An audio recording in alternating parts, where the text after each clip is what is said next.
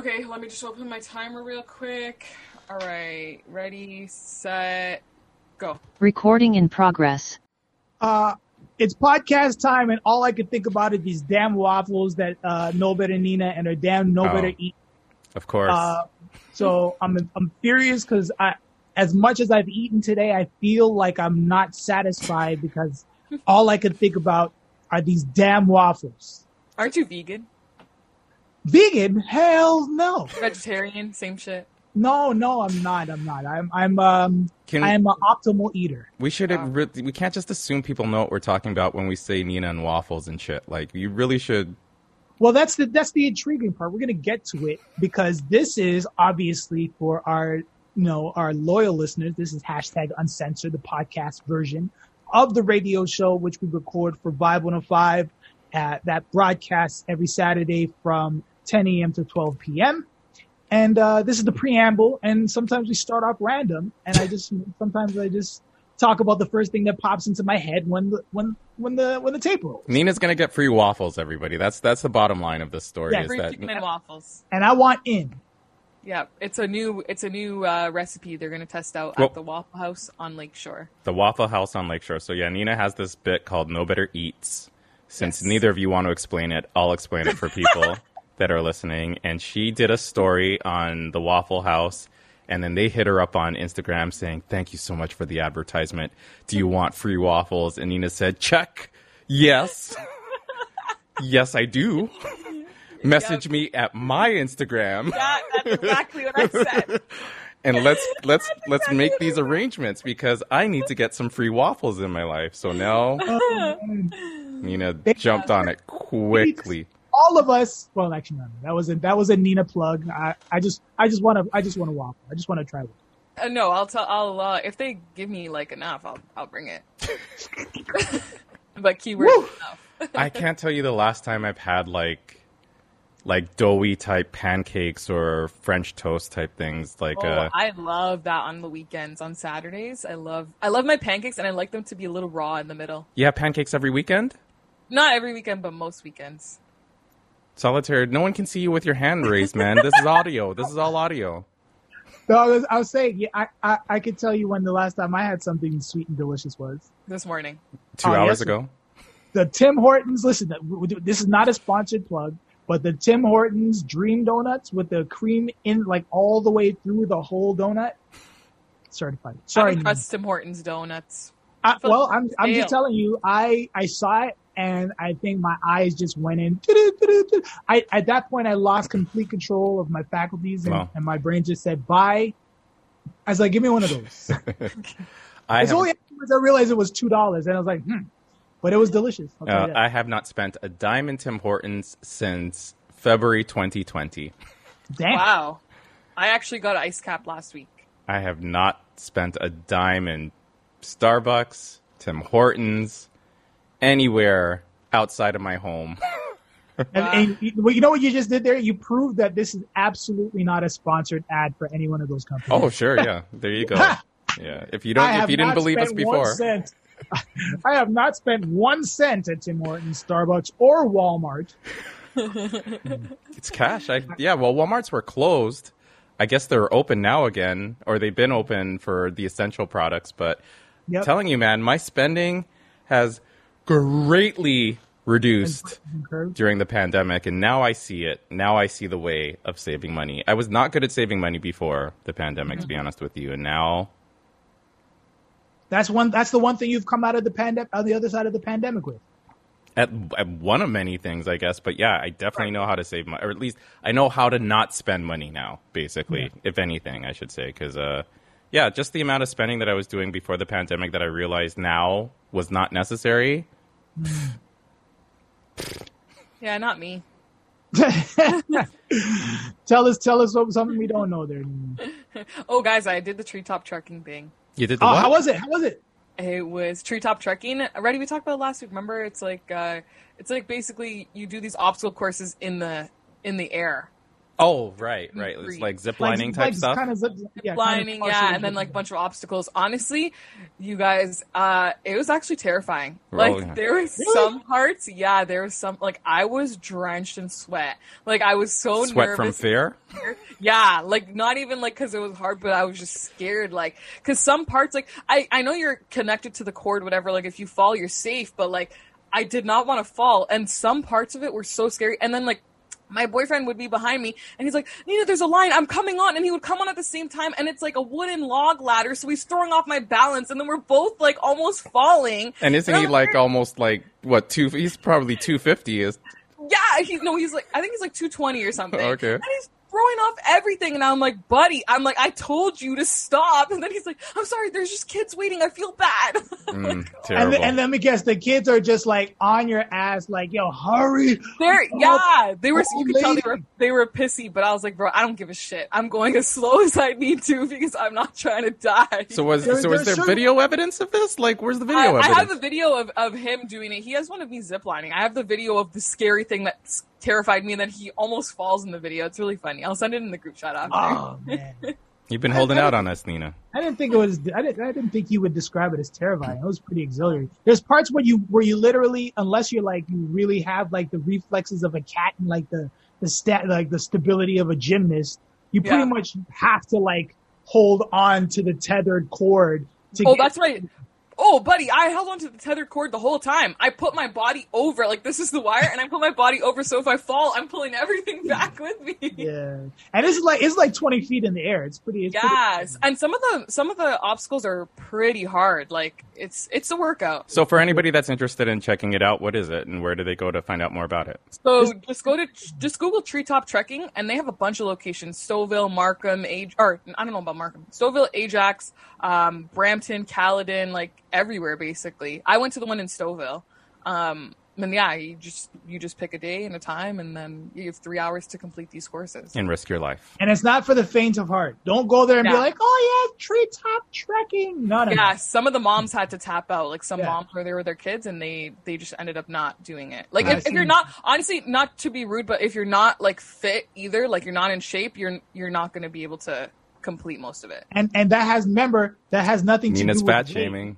It's not. It's serious. It's for real. It has nothing to do with weight. It has to do with being in shape. Because like having core strength, arm strength, because you got to pull, like some parts I had to do like pull-ups, like on this this rope, like contraption. Like you have to pull up across the whole thing. Like my chest was sore. Yeah. Real things. Okay. Yeah. Well, I think people have heard enough about this. I was about to say, not people. Reddy Fox has heard enough about this. He's like, yeah, this is something I'm never going to do. So we should start radio time now. All right, let's roll.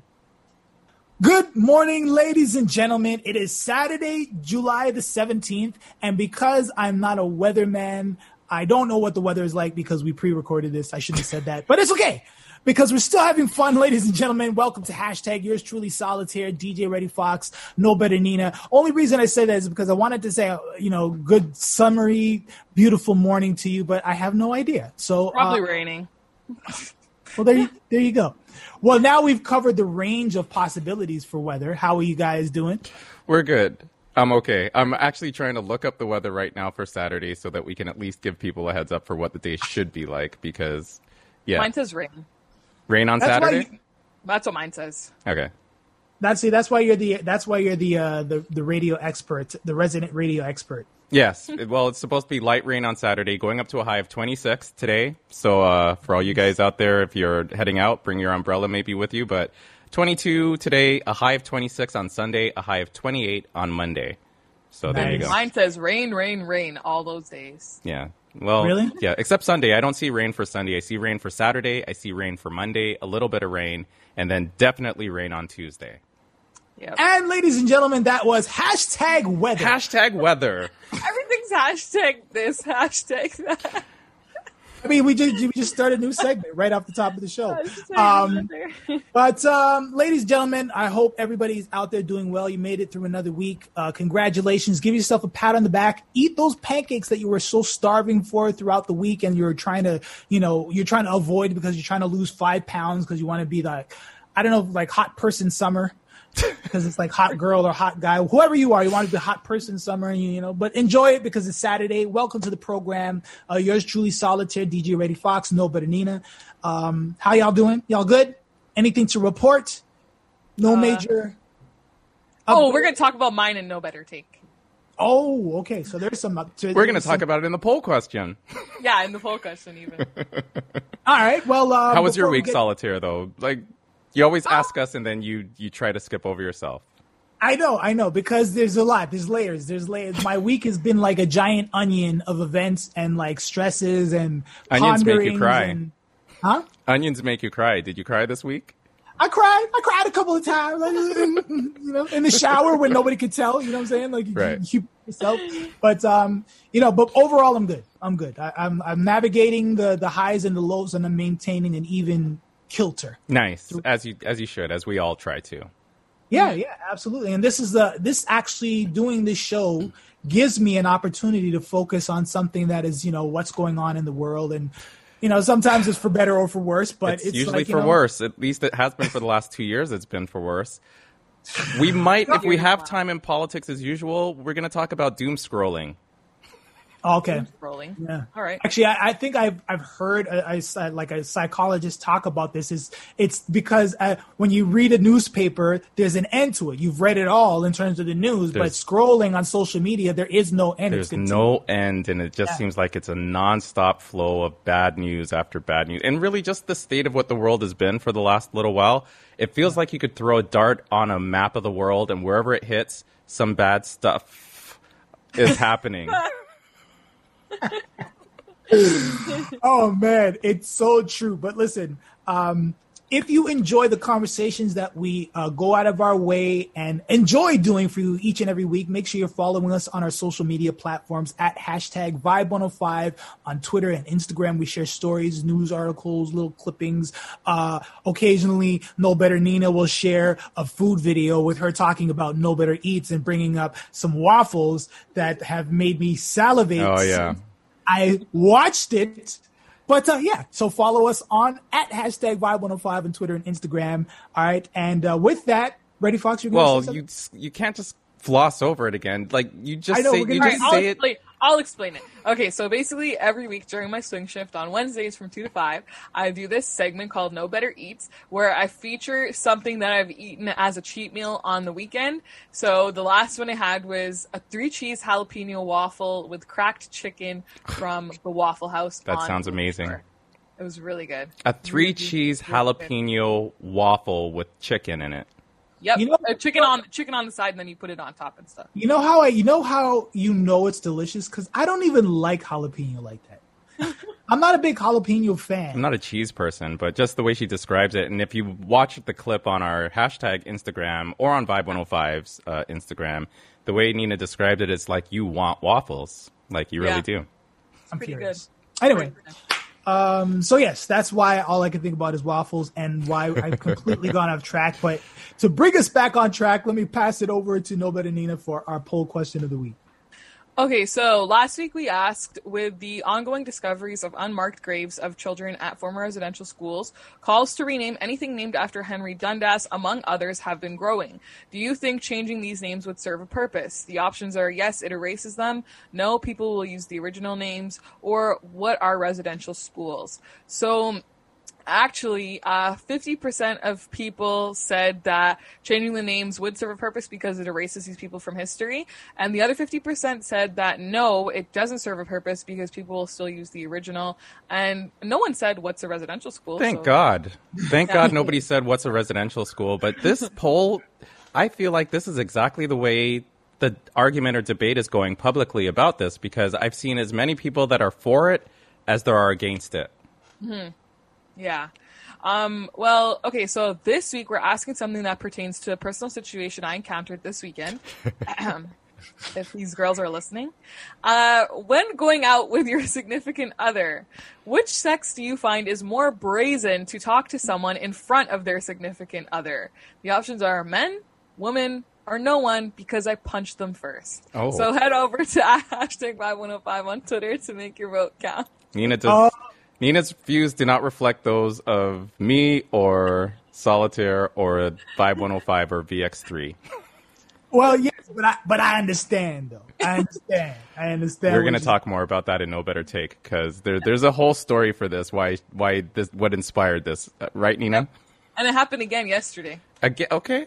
All right. I love it. I love it. Well, I mean, it's an interesting conversation to be had, that's for sure. So thank you very much for that poll question of the week that was derived from personal experience. Yeah, nothing selfish about that poll question.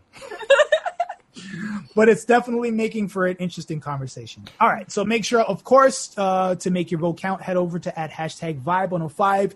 Now, ladies and gentlemen, it is time for the moment or the segment where I talk about what stood out in the headlines to me. Here's my noteworthy stories of the week. It is time for Have You Heard? Okay. So, ladies and gentlemen, as if the muddy waters couldn't get any muddier, the World Health Organization on Monday, the chief scientist, Dr. Soumya Swaminathan.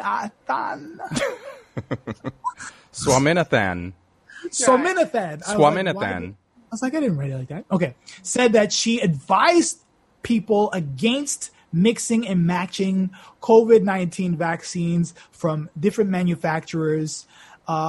Did you hear about this news? Yes. When I saw that, I was like, what?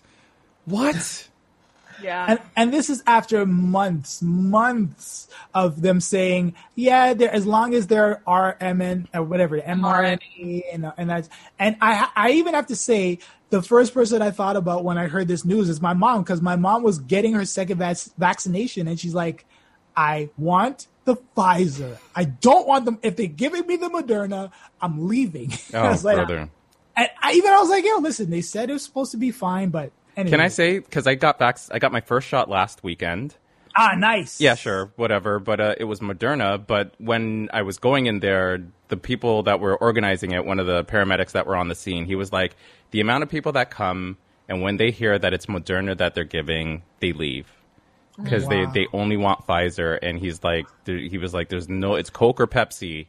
It's Coke or Pepsi for the most part. But he was like, as soon as they've had a number of people that came, walk-ins, to get their shot, when they heard it was Moderna, they said, peace out. I'm out of here. Damn. But see, the mixing thing does concern me a little, only because, like I saw on CP24 today, this couple had a honeymoon to Barbados planned. They had to cancel it because other countries aren't considering 2 different vaccines in you as an actual vaccination. As a full vaccination. That's why it concerns me, because I'm like... Because only certain ones are approved in certain countries. Like apparently the Sputnik vaccine isn't approved anywhere but Russia. There's a Sputnik vaccine. Are you just making that up? You're making that up, right? That's what they call it. Am I lying, Nina? Am I lying? I don't know. I have not heard of the Sputnik vaccine. Holy. I'm pretty sure it's called the Sputnik. Maybe I'm wrong. Internet, tell me I'm wrong. But anyway, on to what the Swaminathan further said. It'll be a chaotic situation in countries if citizens start deciding when and who will be taking a second and third and a fourth dose. Now, Carly Lewis, who is the Director of Communications for Health Minister Christine Elliott, said that Ontario, drumroll please, will continue mixing vaccines. I do declare. Ontario continues to follow the advice, not of the WHO, the World Health Organization, but the lesser known, but apparently still as reputable National Advisory Committee on Immunization, otherwise known as NACI or NACI, which recommends that it is safe to mix vaccines. And this is based on studies from the UK, Spain, and Germany that have found that mixing vaccines is safe and produces a strong immune response. To which I say to either one of you, do you agree or do you disagree? What are we, scientists? I don't like the idea of it, but I got both my doses already, and they're the same, so I'm fine. And Solitaire, you got both the same as well, right? You have to understand, I'm OCD, and I had it in my mind that whatever it is, I'm getting the same thing. Okay. Yeah. So, and I decided, Pfizer, let's be clear, Pfizer got in the branding game early. Their success rate was high. They hadn't had any tarnishes to their name of their vaccine throughout the whole pandemic. I'm like, I want the Pfizer. I haven't heard anything negative about Moderna either, though. Yes, same. But Pfizer was like, I think Pfizer was first. They were first. They were first, and they were most like they had the least amount of like missteps throughout their rollout. Right. So, I got. In other words, I got both the same. Whatever it was, if it was Moderna, I was gonna get Moderna, but I made sure I got in the game early, and I said Pfizer, and that's what I got. So how do you guys feel about this, though, that Canada's going to not listen to the World Health Organization and continue to mix vaccines?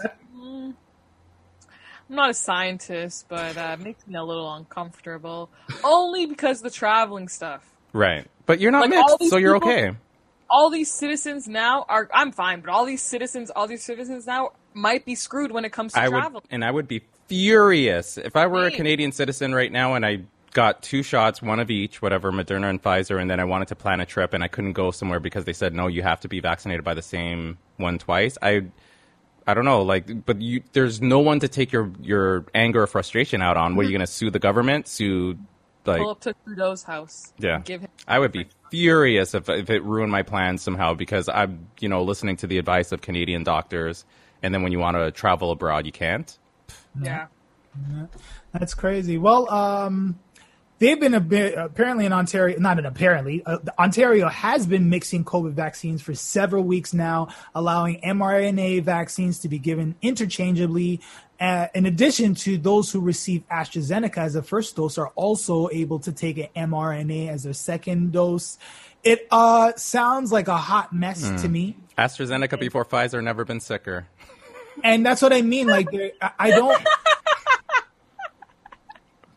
Pfizer before AstraZeneca, everything's fine.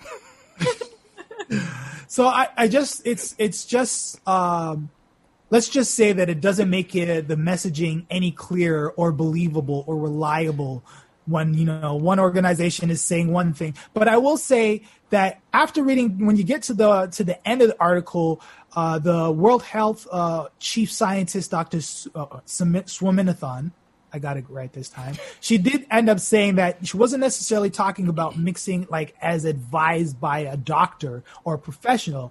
They were more talking about on the consumer level, mixing and matching, like, deciding, well, if I need this vaccine to go to wherever I want to travel, then I'm going to get this vaccine. And, that's when it starts to get into uncharted waters. That's the same thing as what the government's advising us to do, though. They're basically saying whatever you can get it. They don't. If you mix, so be it, whatever. But the official advice from our health officials are get whatever one you can get and get it as soon as you can get.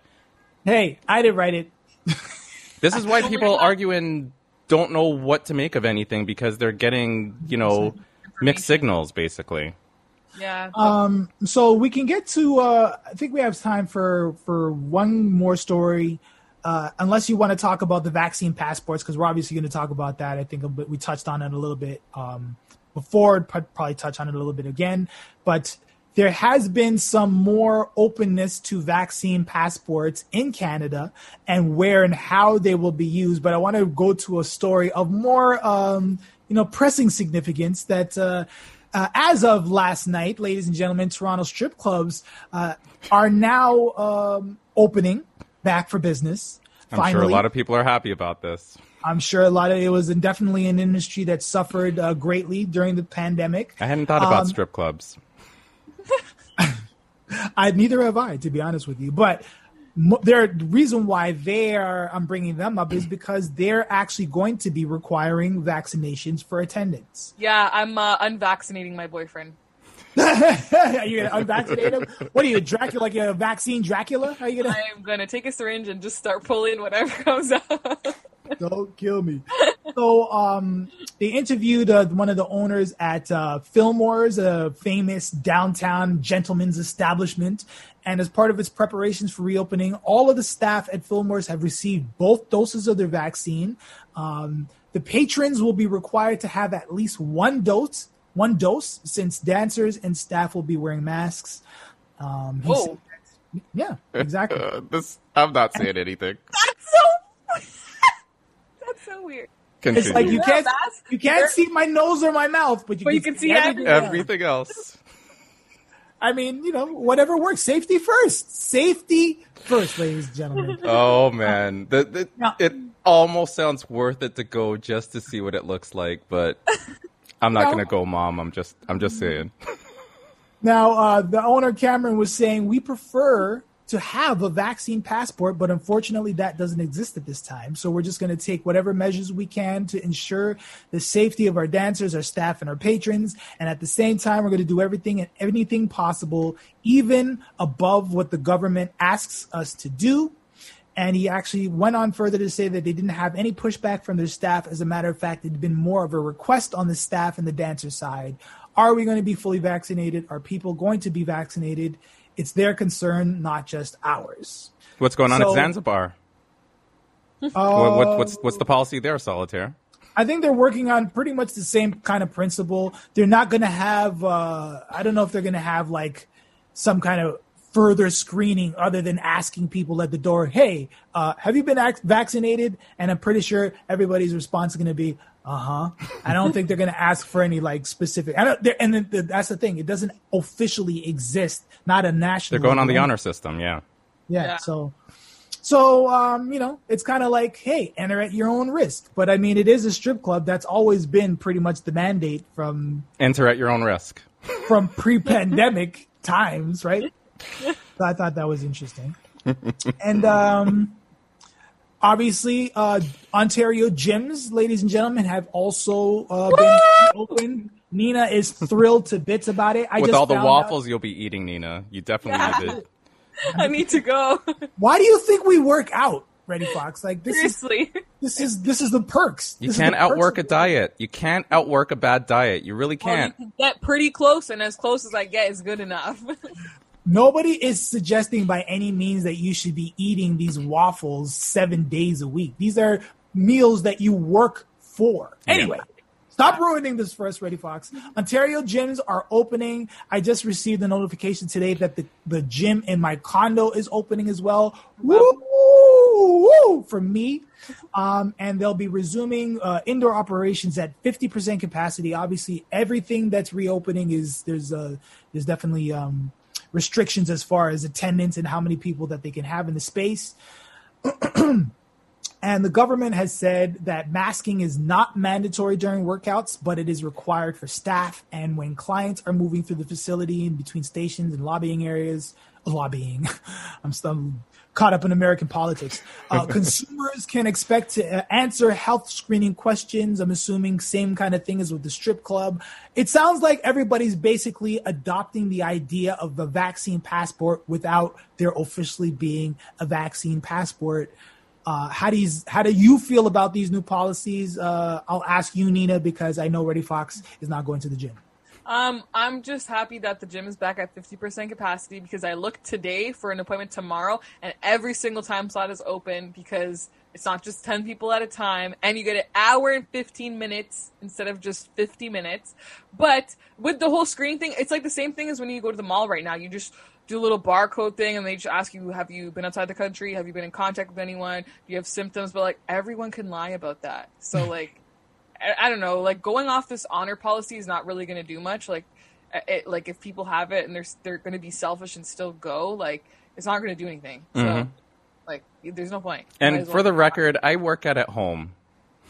Okay, the way you said we're ready, you don't go to the gym or whatever. Listen, I didn't mean it like that. I just meant that you would not be stepping foot into a gym facility anytime soon because you work out at home. Thanks, Solitaire. I'm just saying. I don't know. I'll tell you now that the gym at my condo is opened up. It only is a capacity of 3 people, and I know that the majority of people who live downtown they pretty much work during the day, so I could get in and do my workouts at off time. So I'm pretty excited about that. But I don't see myself between, and plus I work out with my trainer. Shouts out to Selfit Mary Robinson, my trainer, at Mary Buggin for those shameless plug. She trains with me, but we've been training outdoors, and we use weights outdoors. I got weights inside where I'll train virtually. So honestly, I don't see myself going back to a gym in that capacity to train, except for maybe when I need to do resistance, but that would be like once a week, really, to lift really heavy. So, but I'm happy that gyms are back, especially for people who need it for their mental health. Yeah, well, not just that too, but a lot of people just can't work out at home. They for whatever reason, they just can't. There's something about leaving the house, getting in your car, going to the gym that makes it more of a productive thing. I think, Nina, you're one of those folks that are like, you just can't work out at home. Yeah, like I tried everything. It just, for me, it was just like lack of results. Like I was just getting annoyed. Like I took the last 2 weeks off because I'm like, yo, gyms are coming back. I'm going to relax and then just go hard for the next 12 weeks straight. No, you're never supposed to stop, Nina. Never stop. Always do something, even if you just keep running. Anyway, that's enough of that, ladies and gentlemen. Make sure now that everything is open, get outside, get active, get back involved, and we'll take it one step at a time, all right? Be safe in doing that. And now, ladies and gentlemen, we have to pay some bills. For those of you who are listening to us on Vibe 105, stay tuned. We'll be right back. For those of you listening to the podcast, stay with us. Telling you, Nina, I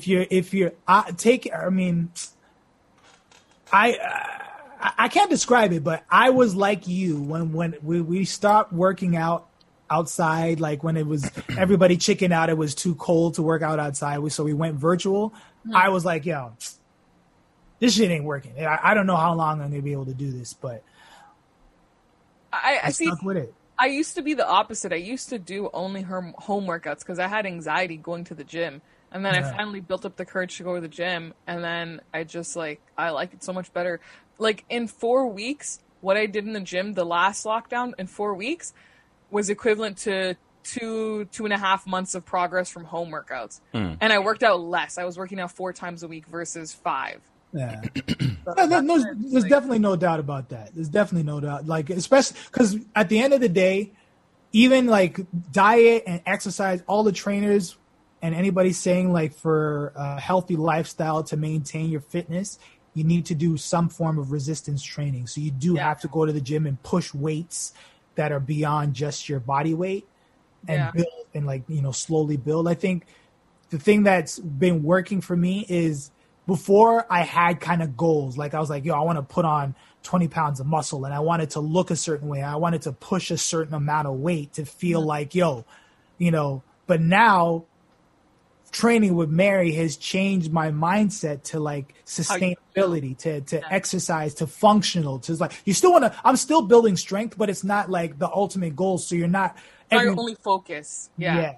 So yeah, I hear you. Yeah.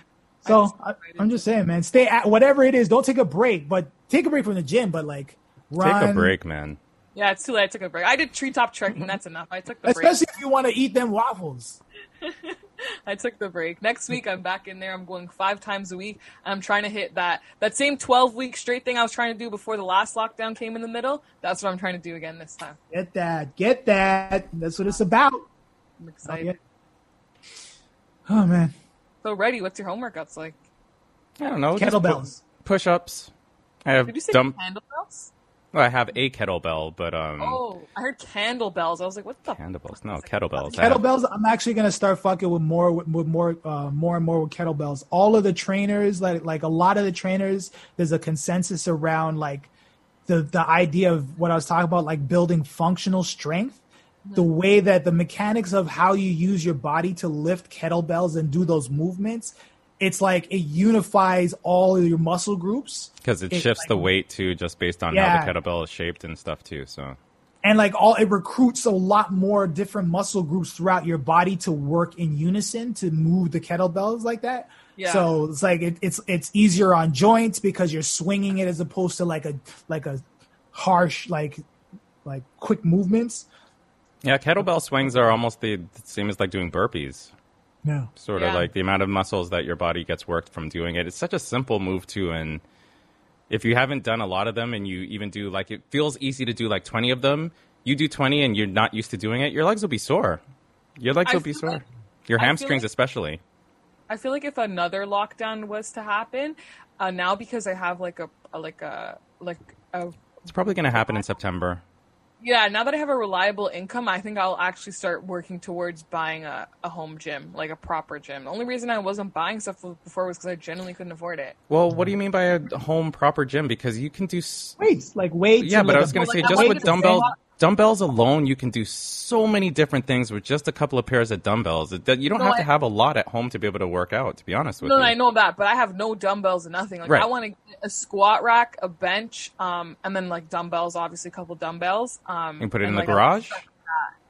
Yeah, but I have a space in the basement too that I think I'm going to put it in. I just need to get my parents to agree to clear out some of this nonsense that's down here. Nonsense, she says. Just start clearing it out. Just start doing it systematically, like slowly. Honestly, I want to do the garage, but they're like, no, we need to park the cars inside. I'm like, all right, whatever, bro. You know, one of the most brilliant methods that I learned from that is from Shawshank Redemption, man. Like, just every little bit of gravel in his pocket every day. And he I'm going to do that, you know.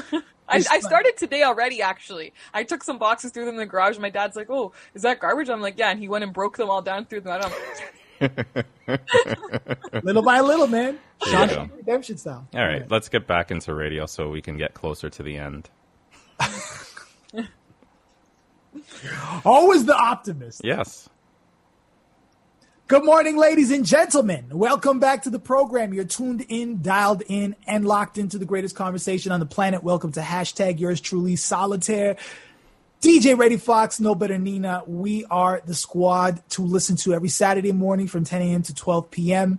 And now, ladies and gentlemen, it is time to discuss politics, as usual, with Reddy Fox. Well, there's always a lot that's going on. It's actually hard sometimes to decide what to talk about. Yeah. But this is going to be like another Have You Heard style of things that have happened. So just a quick overview, and hopefully we'll have time to get to all of this. But another residential school mass grave was found near Vancouver Island. I think that was last week. It might have been the week before. I'm not even sure. It's actually getting harder to keep track of the discoveries now that more and more keep popping up. But anytime there's a discovery, I will not mention it. I will at least let it be known that there was another discovery found, and hopefully the more people that hear about them, the more pressure the government will feel to actually really do something to help Indigenous people as opposed to the performative BS that they usually do. Also in the news this week, the greatest island of all time, Jamaica, plans to file a petition for reparations from Britain.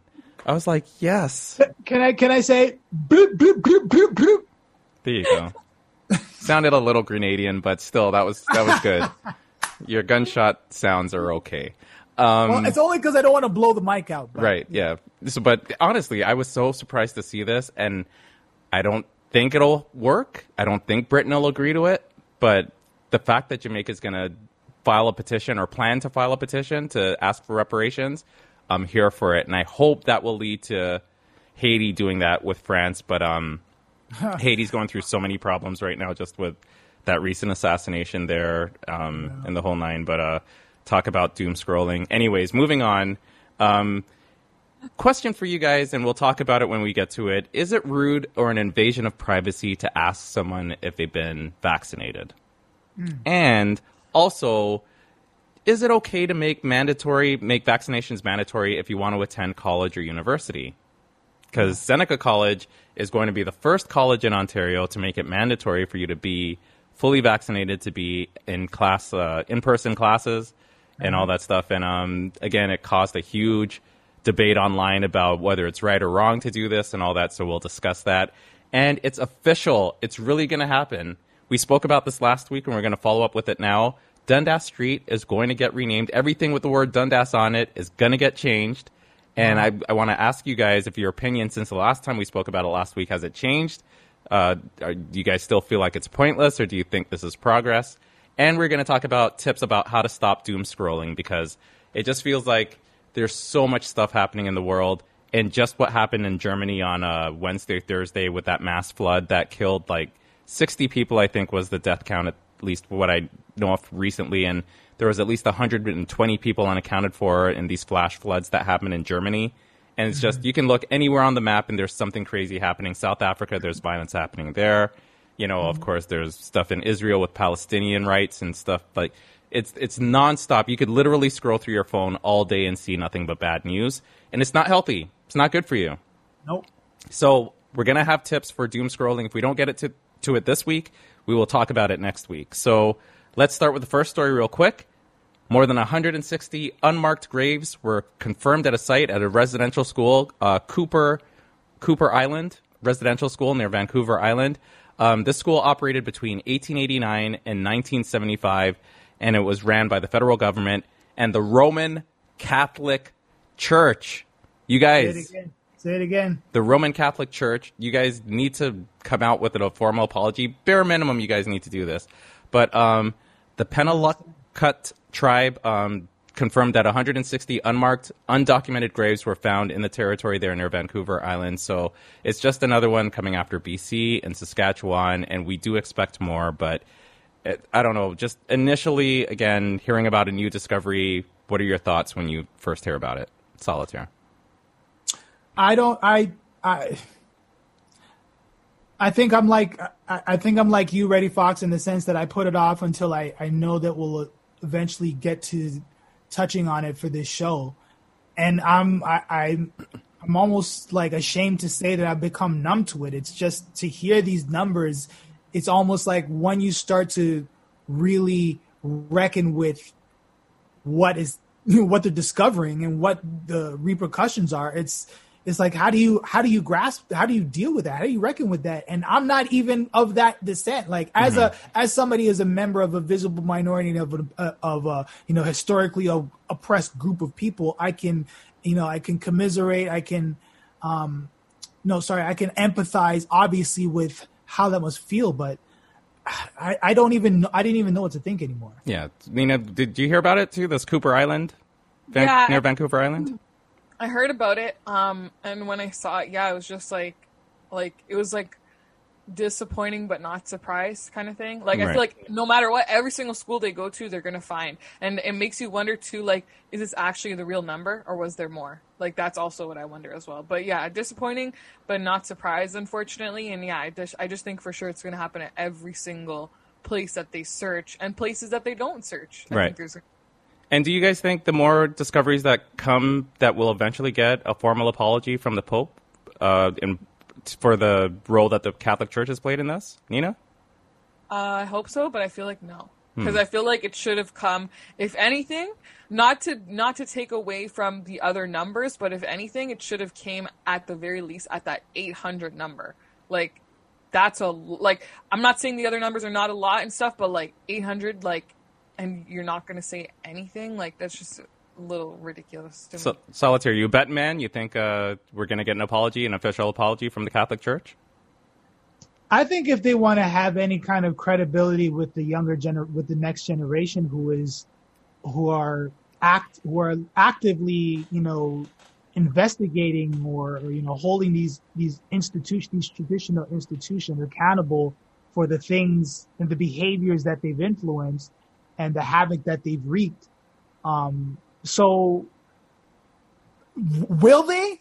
I don't know. I think when they see their numbers start to dwindle in, by the millions, they might determine, because I think that's what this current Pope is credited with, being a lot more open-minded, which is why I'm so surprised that this is the hill for them to dig their heels in and say, well, we're going to just say that, it is a tragedy that's happened. But I didn't even know what his comments were. He acknowledged it, but he didn't offer any sort of apology. Anything short of an apology is unacceptable. And I don't understand, you're just making yourself look worse by, refusing to give the apology. You know what it is? I think that the determination is apologizing means accepting, accountability and saying that you've actually committed what everybody is suggesting. It's almost like they're giving the allegations basis by when they do apologize, so they stop short of apologizing and continue to acknowledge the pain as a way of trying to say that, they're aware of it, but absolving themselves of the responsibility of saying, yeah, we perpetrated this genocide. Yeah, Catholic Church, honestly, you guys are trash. And again, you're lucky there's not a nation of little boys, an official nation of little boys, because there'd be a whole other apology having to come for that as well, too. Listen, That's a whole other can of worms. Yeah, that's a whole other can of worms, but it's just all part and parcel of the reputation, the destroyed reputation of the Catholic Church. And among non-religious folk. And what do you mean non-religious folk? Religious folk too. I'm sure there's a lot of people who are Catholic who ascribe to all like the proper whatever stuff that is good about it, who see this kind of stuff happening. They're like, yo, this is shameful. Like, they probably still would like to see an apology come from the church, even though they're devout Catholics. Mm-hmm. Well, what was the story about that priest who basically stood on and preached during his sermon about he lost his job. Right. He lost his job. So I think that when it comes to forthcoming or honest apology coming from the church, it becomes more than about the act of genocide that is being exposed, but it's more about their, everything that they profess to be. It's like an acknowledgement that they aren't as pure and as divine and as, like holier than thou. Right. To put it that way, as people hold them out to be. Now, I do recognize the importance of the church at the community level. While kind of, I think the same way you're not supposed to generalize and you treat people as you meet them on a daily basis. I think there are a lot of important things that the Catholic Church in terms of local communities, it's important. It's an important institution and a valuable institution, but overall, from the top down, right. Yeah, well, yeah, you could say that about any religion. I've always said that I'm not particularly the most religious person, but if it encourages you to do or inspires you to do good in the world and to help your fellow man, then I'm all for it. I'm all for it. And that's important in your community as well, too, regardless of whatever religious creed you are. And that applies to the Catholic Church as well. But, they just need to apologize. But let's move on, because I was so happy to see this story. Jamaica is seeking billions in reparations from the UK over the British slave trade, and I love it. I'm here for it. So how was that one? I didn't even hear it. You cut out when you were saying. You want to try again with Jamaican gunshots? No, it's too late. The moment is past. Yeah? Okay, now that's fine. All right, so Jamaica intends to file a petition to demand reparations from the British government. Now, this is still pending approval from the National Council of Reparations in Jamaica, but the petition was based on a motion by a Jamaican Labour Party member by the name of Mike Henry. Now, he valued it at $10.5 billion or 7.6 billion pounds. And he said the way he came up with that amount is that he's just basically asking for the same amount that the 20 million pounds that was given to compensate the enslavers, the people that were doing the enslaving. They got reparations at the time. The same thing happened in the States too, by the way, when they just because this was going to be a loss of profits for them now. So yes, we got to stop slavery. So here's some money for you guys until you can sort yourselves out. So they gave money to the enslavers and nothing to the slaves, basically. Imagine that. And they did the same thing in the States as well, too. They gave reparations to the slave owners to compensate them for their loss in profits. And to this day, they're still arguing in the States about reparations for black people, basically. So this Mike Henry person, he basically was saying that based on how interest works and when the slave trade ended in 1807, or was it 1807? Sorry, 1834, I think, when they officially abolished slavery.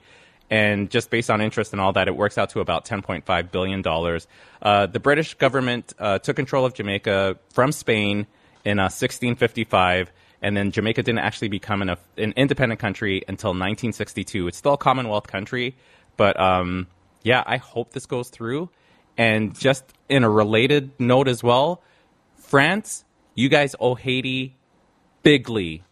Bigly. Really and truly. Like, I encourage everybody out there just to read the story about how France basically extorted money out of Haiti for their freedom because they fought for their freedom, and then France threatened them with invasion if they didn't pay them a ton of billions that I think Haiti just paid back like a few years ago, like maybe 10 years ago. You guys can look it up or whatever. But France, you owe Haiti big time. So, I don't know. Any thoughts on this? And that's facts. Yeah. There's nothing more that needs to be said, Reddy Fox. That's 100% facts. I've only really just been coming to learn about, that the real deep history of, France and Haiti. It's only been really, very surface. I just know that Haiti's they're like, we're not becoming a part of your monarchy. We're revolting, and they were punished for being the only place in the world that was not going to be part of the what do they call it again? The French Empire, monarchy, empire. There you go. French Empire. Right? So I don't know. Anyway, so just Google it, take a look, learn more about how Haiti got extorted by France and how France should be paying reparations to Haiti. And I hope Jamaica wins this. And they're not being ballsy. Why do you think you're gonna get? You think you're gonna get like a monthly a stipend or something? Well, but maybe my parents will. You never know. Who knows? Okay, so let's move on.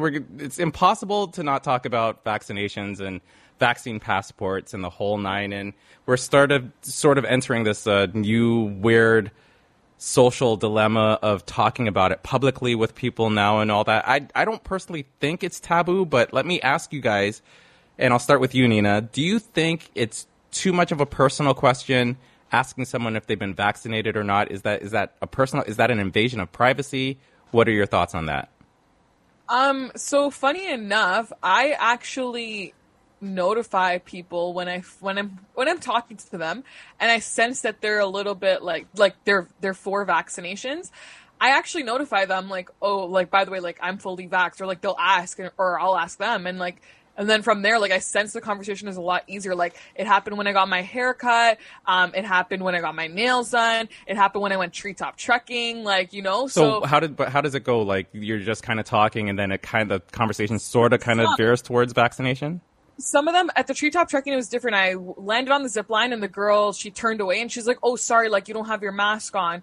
And she's like, "It's just because of COVID. Like, sorry, I just turned away. Like, I wasn't trying to be rude." And I'm like, "Oh no, it's fine." And I'm like, "By the way, like, I'm fully vaxxed. If that makes you feel a little more easier." And she's like, "Oh," she's like, "No, it does help." And she's like, "Yeah, I'm getting mine like next week." And I'm like, "Okay, cool." So I find myself just giving out that information myself. Do I find it too much of a personal question? Yeah. I don't know. Like, I mean, people ask people if they got the flu shot, and you ask people if you got, like, in Grady, I remember we got the HPV shots and stuff, like, so I don't know if I really consider it a personal question. I just tell people based on whether or not, if you're an anti-vaxxer and you're talking about it, I'm just going to agree with what you say. I'm not even going to tell you I'm vaccinated, and just leave it at that, basically, is how I'm moving. And if you're for vaccinations and we talk about it, I'll throw it in there. Yeah, I'm fully vaxxed. Like, and then they'll talk about it, and then, yeah. Have you been in any arguments with anti-vaxxers? Somebody in my household, I wouldn't say anti-vaxxer, but is against getting their second dose. And I'm like, okay. I'm like, you don't have to push because she messaged the group chat and sent a bunch of nonsense. And I'm like, I really don't care. Like, you don't have to push this. She's like, why are you getting so defensive? I'm like, I'm not getting defensive. You're just putting nonsense in here for no reason. Like, okay. Okay. Solitaire, what do you think? Do you think it's too much of a personal question to ask somebody if they're vaccinated? Is that an invasion of privacy? Not in 2021. Not after a global pandemic or plandemic, depending on what side of the spectrum you're on. But it is a valid question depending on the context. I mean, if you're just in the grocery store and you're just having casual conversation and you're like, "Hey, by the way, are you vaccinated?" I'd be like, "Are you?" And that would be my typical response. But like what Nina said is that's code, man. Listen, if you're vaccinated and you're not trying to like say, "Hey, everybody," I mean, there's certain people who are public personalities who I think it is a responsibility. And I mean, I guess I could put myself in that category as well, where it's like it's important to encourage people to get vaccinated if you know that to be something that is safe and important, to make your voice be heard. But on a day-to-day, my modus operandi is I'm safe, I'm vaccinated. However you decide to get through life, if we encounter each other at a chance in a coffee shop or at a grocery store, in an elevator, I'm not worried about myself. And everybody has, with varying degrees, access to a vaccine. So I think that if I'm going to date somebody, I'd probably ask them, "Hey, you vaccinated?" I'm not saying that would be like a game breaker or a game changer, yes or no, but it would definitely give me I'd definitely ask why, right, and then see what they'd have to say. But I don't think it's personal anymore. Okay, well, Seneca College, they're going to be the first college in Ontario that is going to make it mandatory for anyone that's attending classes on campus in person to be fully vaccinated, and that's going to be taking effect as of September 7th. So they've got campuses in New York region as well as Peterborough and, of course, in Toronto. And other universities and colleges are actually thinking of following suit as well. They've previously announced some other universities and colleges that they may require students living in residence to get vaccinated. That's going to probably be the bare minimum. If you're living in residence, obviously with a whole bunch of other students in an enclosed environment, they're going to recommend that you be fully vaccinated. But again, vaccination is not mandatory in the province of Ontario. Just going to remind people of that. But Ryerson and U of T are actually looking at this as well. So just currently 78% of eligible Ontarians have at least one dose. And as of right now, 54% of Ontarians, eligible ones, are fully vaccinated as well. So as for the unvaccinated students, there will be options because Seneca is going to be delivering programs not just in person on campus, but also online. So there'll be a hybrid mix of classes for online plus on campus. So they're going to try to be flexible with their schedules and whatnot. So if students choose not to be vaccinated, then they'll have to do homeschooling or online courses from home, basically. So how do you guys feel about Seneca College doing this? Do you feel like it's an infringement on? I saw people on Twitter saying all sorts of stuff like, are you kidding me? This is ridiculous. This shouldn't be allowed.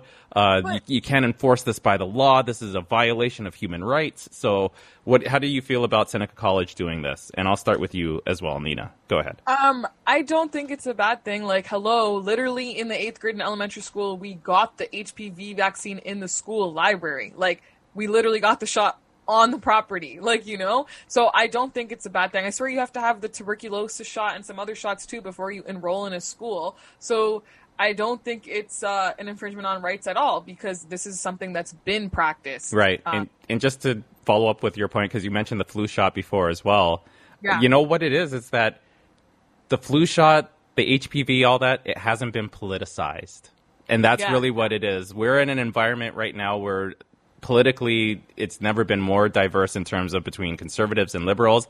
And that's part of, I think, the byproduct of what we're seeing now with the vaccination with COVID is that it's been very politicized. And I think that's part of the reason why we're seeing all these arguments. So, Solitaire, what's your thoughts on Seneca College being the first college making it mandatory to have vaccinations? Listen, like I've been saying, and obviously when it comes down to it, it's a very nuanced and detailed, layered, discussion as far as like when, the slippery slope of, this two-tier society that you're eventually starting to create. One, I think it was a psychologist that was saying it might be a little bit too early to impose vaccines, especially if, COVID is dangerous right now, but it's not like, such a high death rate that it might be a little bit too early to impose it. But I think that's what it's got to be. I think vaccinated people, and I know people who aren't vaccinated will say, well, F you. If everybody else is vaccinated, why should I have to get vaccinated? But if I choose to get vaccinated and to protect my community and to protect the workers and to protect the students or whatever the case is, we're determined in that for our organization, we all agree that we want to make sure that everybody who comes into the building with us is vaccinated. It's an institution. You pay money. Like, if you don't like it, take your business elsewhere. There's also options for you to get the same education online. I don't know what else to say about that. Okay. All right. We'll see how this goes. I'm not necessarily a fan of the idea of making it mandatory, but I get it. I would like to maybe see if we can get an actual doctor on this show that we can ask them some questions about this, because I do have questions. I have a lot of questions, but we're running out of time. We only have a couple of minutes left in this segment, so we'll have to save doom scrolling for next week, but just don't do it. Just don't spend all day on your phone looking at bad horror stories of the news, because there's so much going on in the world. But just real quick, we spoke about it last week, and it's going to officially happen now. Toronto City Council voted by a vote margin of 17-7. Dundas Street is going to get, or anything with Dundas on it is going to be renamed. And we're talking about a lot of stuff has Dundas on it. This is all because of an old-time Scottish minister by the name of Henry Dundas, who was against slavery, and he worked to keep it installed and all that stuff. So people found out about this and said, well, I don't want stuff named after Dundas. And a petition was started. At least 15,000 people signed it, which again to me is like, that doesn't feel like a good enough threshold to take action on in a city of millions of people if only 15,000 people want something. But again, that's just me. But we're talking about 730 street signs, 2 subway stations, 13 park signs, 31 bike share stations, a museum, a fire station, the Toronto Public Library, Dundas as well. So it's going to cost it about $6.3 million to do this, and they could start as early as 2023 in the whole renaming process. So real quickly, this is just a bullet shot question for you guys. Has your opinion about this changed since we spoke about it last week? Is it progress or is it pointless? And I'll start with you, Nina. No, because of what Solitaire said, we could invest those millions of dollars into the Indigenous communities. Okay, so you're saying pointless. Yeah. Solitaire? No. Your opinion has not changed. It has not. But I will say this, for whoever is affected by this and takes this as a victory, I'm all for that, because, you know, you need to get that fulfillment, that feeling of closure. And as somebody who strives for closure in my life, I identify with that. So I say that it's a victory. If you feel it, if you take it as a small victory, so be it. I still think that it could have been, it's taken away from a much bigger conversation to me. Okay, well, I think it's actually spurred conversation as well, too, because at the same time you can oppose it, you can also bring up the ideas in terms of what you feel would be better used for spending that money, and we wouldn't be having the conversation at all if it wasn't for the fact that they were doing it in the first place. So I'm still all for it. I'm sort of leaning more towards your side of it, Nina and Solitaire, in terms of the money could be better spent elsewhere. It's just a question of priorities, really, is what it is, right? But at the end, I made this point last week when we went off the air. I didn't say this on the air, but I'll just say real quick. Someone on Twitter said, reconciliation is expensive. If you really want to do it properly, then it shouldn't be a zero-sum game where you either do one thing or another thing. Do it all. And if it's going to cost a boatload of money, it's going to cost a boatload of money. That's the price you pay for 400 years of, you know, oppression and colonization in the whole line. But start higher up. Start higher up in the priority list. Then listen, as you said, Reddy Fox, I'm here for it. Don't get me wrong. I'm here for not ever having to say Dundas Street again in my life. I could not care any less. So I'm here for them changing it. Yeah. But I'm just saying, they could have waited a few years for that. Right. Okay. So we'll see how that goes. And we may talk about this more because it is actually a fascinating topic to me, because there are so many nuances and angles to it in terms of how the decision will be made. What are you going to rename it? How many people does it take for you to take it seriously? Because, again, I don't feel like 15,000 people is enough people to take action on something, but that's just me. So we may continue to talk about this and see how it goes, but that's it for Politics as Usual. Excellent, Reddy Fox. Insightful discussion as usual. Appreciate that. Ladies and gentlemen, that brings Politics as Usual to a close. That means we got to pay some bills right now. If you're listening to Vibe 105, please stay tuned. We'll be right back after these messages. If you're listening to the podcast, stay with us. Listen. I'm going to go refill my water bottle. Be right back. Go ahead. I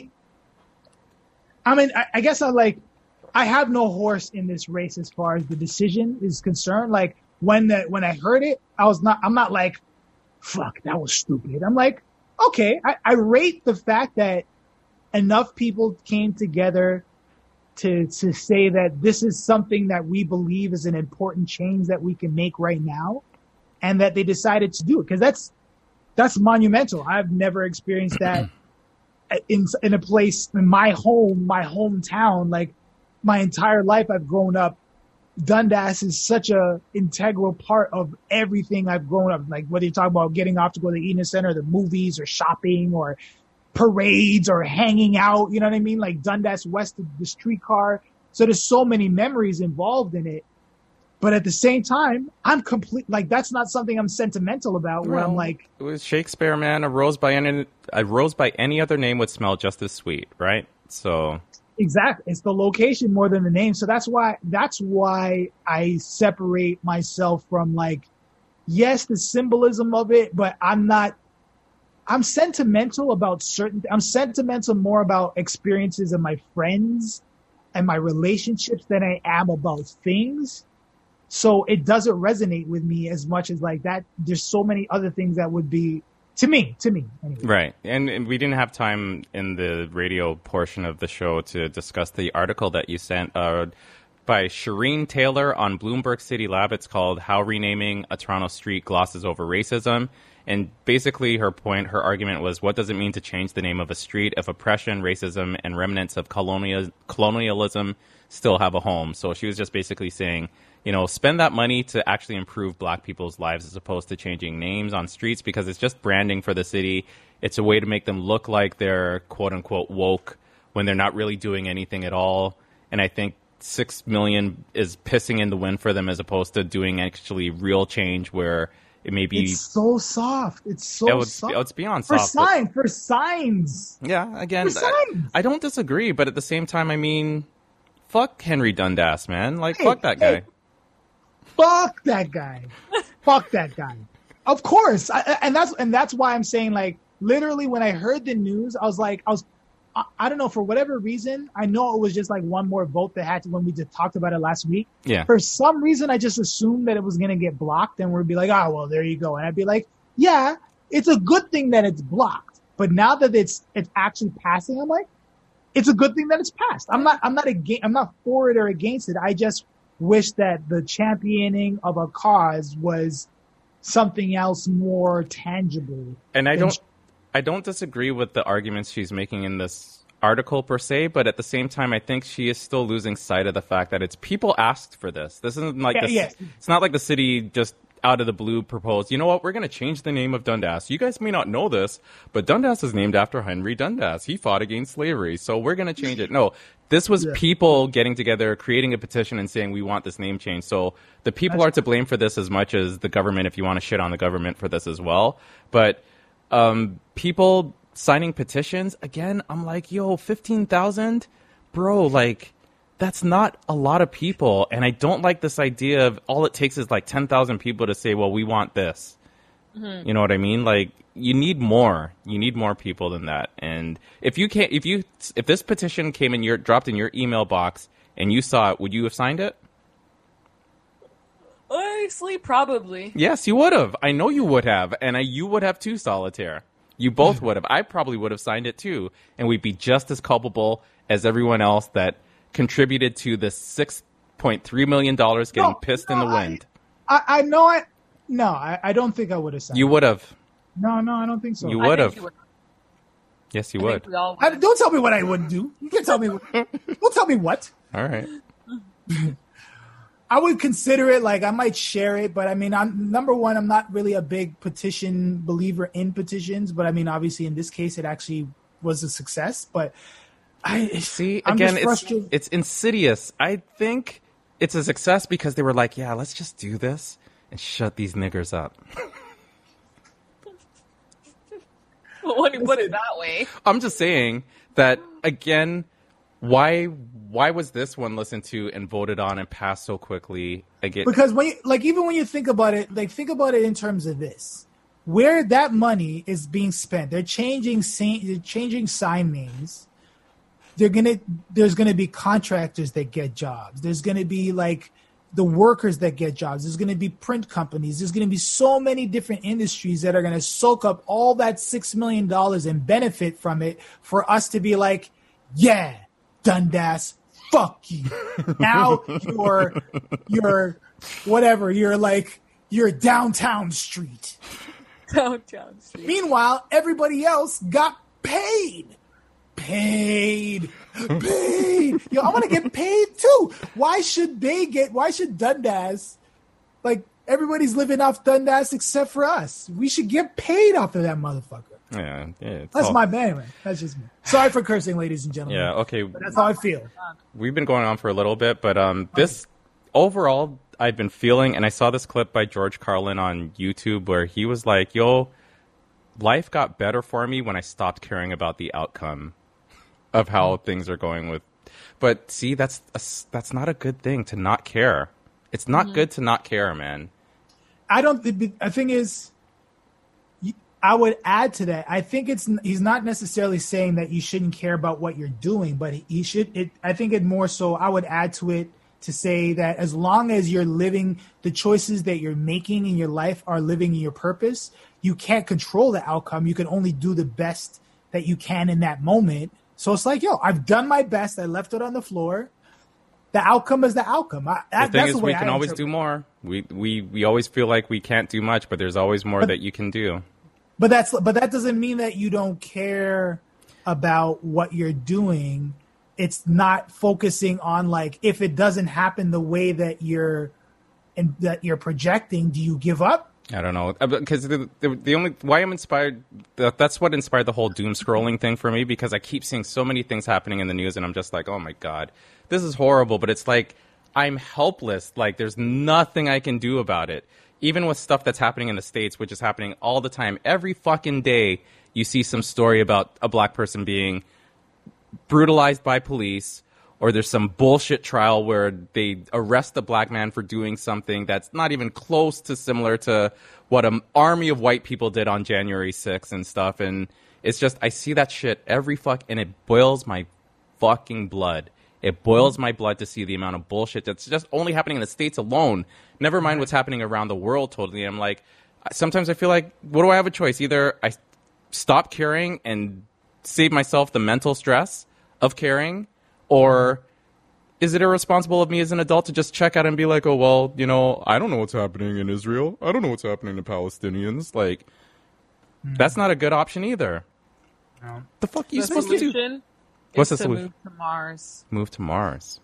Different planet, different problems. Yeah. Just like Richard Branson and Jeff Bezos and all fuck those guys too. No, but seriously, that's what it feels like. The only solution is because if you're living on this planet and like there's really all this stuff happening everywhere, like there really is like I know it's not a real solution, but like there's no winning. There's no winning at all. It feels like evil's winning, bro.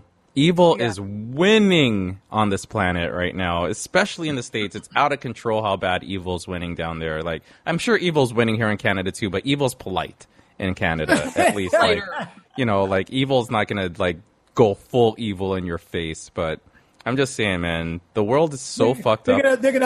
Evil in Canada is gonna poison you with like they're gonna put some poison in your food where you're gonna fall asleep and die. Like you're not gonna die in pain. You're gonna die like in your sleep, and nobody's gonna know what the cause is. It's gonna give you like some. It's gonna evil will cook maple syrup pancakes for you, but put arsenic in the syrup, so you enjoy the meal. And then you don't know why you died, but you were happy because you were full, right? Yeah, like, exactly. Yeah, that's Canadian evil for you. So, which is even more insidious. Yeah, I guess so. Yeah, I'd rather evil in my face than. Yeah, I want the straight no chaser evil, like the gut in my face, like you want American evil. Yeah. Yeah. Right. Okay. Pure. Well, I want my evil pure, like American. Yeah. Okay. Anyways, let me see what time it is. Okay, we should get back into radio. Good morning, ladies and gentlemen. Welcome back to the program. Of course, you are listening to the greatest conversation on the planet. Hashtag yours truly solitaire. DJ Reddy Fox, No Better Nina. Make sure you're following us and sharing us and liking our posts and talking about our posts and commenting on Twitter and Instagram. It's all about us. It's all about us. No, it's all about us, including the audience. The listener. Us. Yeah. It's all of us. All of us. So let's conversate together. Follow us on Twitter and Instagram at hashtag Vibe105. And with that, ladies and gentlemen, I pass the microphone over to No Better Nina and Music News. Okay, so this week, so Cardi B and Offset recently caught some flack for the gifts they got their daughter Culture for her 3rd birthday. Why are you emphasizing 3rd, Nina? Oh, because just wait till you see what they got her. So they threw her a fairy tale themed party complete with a towering Cinderella cake, a petting zoo, balloon tunnel, and some Disney princesses. Offset gifted his daughter a $250,000 Richard Mille watch, upping the Birkin bag he got her last year for her 2nd birthday, while Cardi gifted her an Eliante charm necklace featuring a Chanel logo charm, a Minnie Mouse charm, a heart charm with a bow on it, and a K charm. Now, people on social media were quick to get at Cardi and Offset for their choice in gifts for their daughter, to which Cardi responded with videos of Culture playing with actual toys the other guests got her. Cardi also said if she's going to be iced out out and dripping in designer, then so will her baby. Otherwise, it looks bad. What do you think of celebrities buying their kids such lavish gifts? Like, do you see these gifts as an investment into culture's future in some way, shape, or form? What do you guys think of this? You go for Solitaire. Let's start with a complicated answer. No. I don't think that these are investments into their child's future. I think they're investments into building poor characters when they get older. I think they're investments into turning them into brats who don't understand the value of $1 when they grow up. That's what I think they're investing into. However, do they have the right to buy their kids these things? Absolutely. Do I care? No. When you said Richard Mille watch and the Birkin bag, and I'm in my mind, I'm trying to like conceptualize or visualize what these things are, and I am completely at a zero-sum game. Like, I have no idea. This is completely meaningless to me what these things are, and you have to care about that stuff for that to even resonate with you. And Reddy Fox, I feel like I'm speaking for you as well. Well, you pretty much are. I have never even heard of Eliantte until literally Nina just said it 2 seconds ago. So, but this is the thing, though. This is really, I saw this kind of percolating on the news stories and stuff. A lot of people were upset about this because of how lavish these gifts are. First of all, this 3-year-old doesn't even appreciate how expensive the gifts are in the first place. It's he nothing. Likes playing with the box more. Exactly. I was just about to say 100% batting average when you give a baby a toy. The box. They play with the box first. Play with the box. But this is something that wouldn't be a thing if it wasn't for social media. Straight goods. Growing up, I didn't know anything about anything celebrities bought for their kids. Nothing. I didn't know what they did in their spare time. Nothing. The only thing I knew was whatever made them famous is what I saw, whether it was their TV show or their movie. I didn't know anything about what celebrities did in their spare time. And I think that's why we suffer so much as a society today. And people have these weird expectations about what they can do in life and all this and that, because they're seeing these lavish lifestyles that we normally didn't see before. But thanks to social media, we see it now as well. And I'm not against what I don't really care that they bought their kids expensive gifts per se, but I understand it. Like, these guys like Cardi and what's his name there? Offset, whatever. I don't think they grew up rich. I think they no. I think they grew up poor or whatever. So it's that mentality of, you know what, I have it now. I don't want my kid to ever not know what it's like to not have it, kind of thing. Mm-hmm. And I understand that mentality. I do. It's, you never know what they're going to teach their kids in terms of the values of earning $1 in the first place, right? You never know. Yeah, no, for sure. And I agree with that aspect of it. I do think it's stupid, though, to go this overboard, because I guaranteed she's going to bust the diamonds off the watch or the chain running around and falling and hitting something or playing with her friends. So it's going to lose its value anyways. But with the Birkin bag, I can say I don't know if she's going to sell it eventually or whatever, but an investment into her future, because that bag goes up every couple years in price. And I don't know about you guys, but for me as a kid, like, my parents used to get us every now and then these like fancy Barbie dolls in these fancy boxes, these limited edition Barbies, Christmas Barbie, Indian Barbie, whatever Barbie. And they had an Indian Barbie? I think so. We were never allowed to open them, ever. And so they were upstairs in a closet in my grandparents' house even. They didn't even keep it at our house. And they were upstairs in the closet. Hold on, was this these were for you, right? Yeah, for me or like my sisters or like whoever they got it for, all would go straight to my grandparents' house, upstairs in the closet. We're not allowed to touch it. We're not allowed to open it. Mom's like, oh, you could sell it in a couple of years. And to this day, I never seen the damn Barbies. I never sold them. But at that point in time, it was like, oh, it's a limited edition. It's going to be worth money later. Let's just tell them not to open it and we'll sell it later. And now I have no idea where they are. But like, I don't know. Did you guys ever get gifts like that as kids? What do you mean? Rich people gifts? Like anything that's like, that your parents were like, oh, you could sell this later. Like, no. Like a baseball card even or something, you know? No, absolutely not. And I don't know. I don't want to sell Cardi B and Offset short, but they're not exactly Jay-Z and Beyonce. You know what I mean? Yeah. Like Jay-Z, he'll buy art with the intention of it being worth something that his kids will have that is of value that goes up in price. I didn't know or a share of stocks. Well, yeah, or whatever, but I didn't know anything about Birkin bags in terms of them going up in value, that you can buy one and it's an investment per se, but I don't think that was the reason for why Cardi B and Offset did this. I think it really comes from, just stems from growing up poor, and now that you're rich, you want your kids to experience just having a lavish life, you know? Yeah.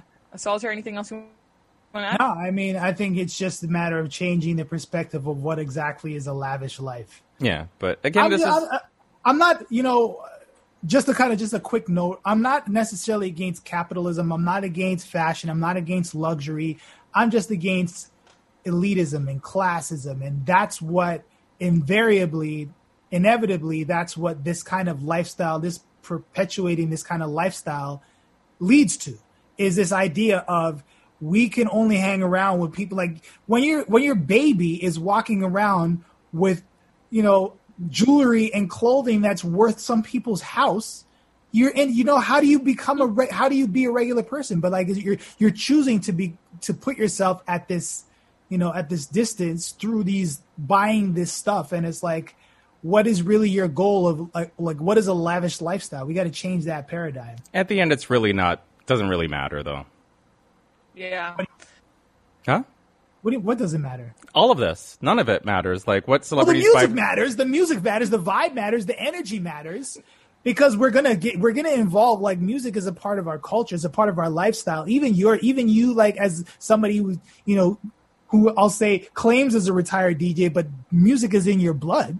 Like, it's still part of the culture. No, but it doesn't matter what Cardi B and Offset buy for their kids as gifts. In the end, it doesn't matter. It really doesn't matter. And again, if it wasn't for social media, we'd never know about this stuff in the first place. But that's why it matters. Why does it matter? Because it is influencing a generation of kids who see this as or want that for their birthdays and things like that. And that's the problem. You'd be a fool to be unless your parents are literally Cardi B and Offset. What are you asking your kid? I mean, think of some of those kids in the Hollywood Hills and stuff. Their parents might not be as rich, but they might be wealthy enough. Or like even kids in Woodbridge, I'm sure. Like even with us moving here from Ottawa, however many years ago, I remember my sisters like, for their 16th birthday, they were expecting cars. And like me, I turned 16 in Ottawa and I did not expect a car at all. But my sisters were sitting here expecting that because that's what all their classmates got. Every single person I went to high school with got a car for their 16th birthday. And like, I was just like, why would you guys even expect that? Yeah. But, like, do you not see the proliferation of teenage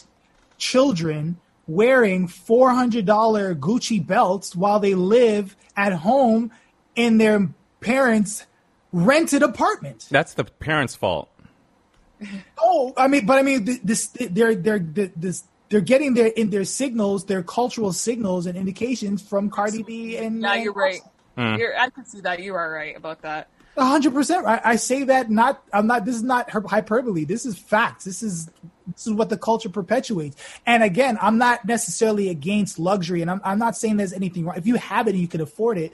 But the fact that it's kind of defining a lifestyle that is really unattainable for except for, I'm against elitism, and classism is as insidious, if not worse, than racism.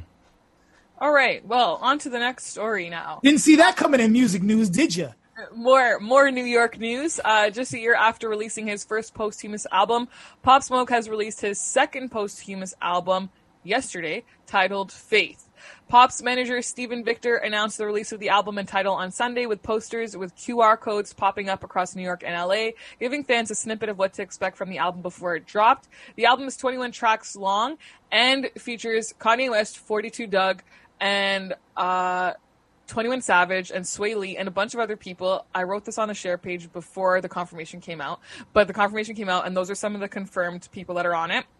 And Chris Brown too. Pop Smoke's first posthumous album, Shoot for the Stars, Aim for the Moon, debuted at number 1 on the Billboard 200 chart, returning back to the top spot 3 months after its release, and has now officially spent a full calendar year on the Billboard 200. It has also been certified 2 times platinum by the Recording Industry of America. Nice. Now, I want to ask you guys, because we've had this discussion about holograms and stuff, and I'm curious, do you guys think there's a difference between posthumous albums and holograms? Why or why not? Absolutely.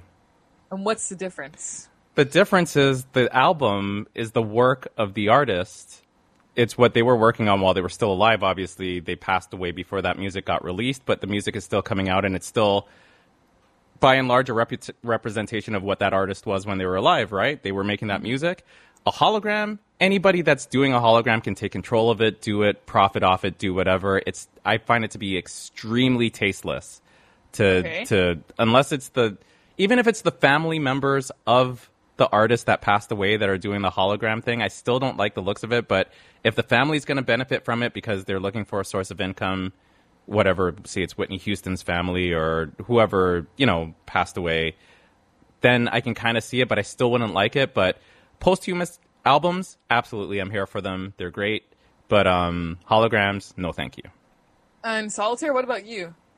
Funny thing, I was actually going to start off by saying, I almost interrupt you to say, I wish they would stop saying the artist his first posthumous album release. He didn't release the album. Yeah. His estate did. The label did. Hopefully his family is in some way has authority over making sure that his estate, his family, I don't know if he has any kids or whatever, is taken care of.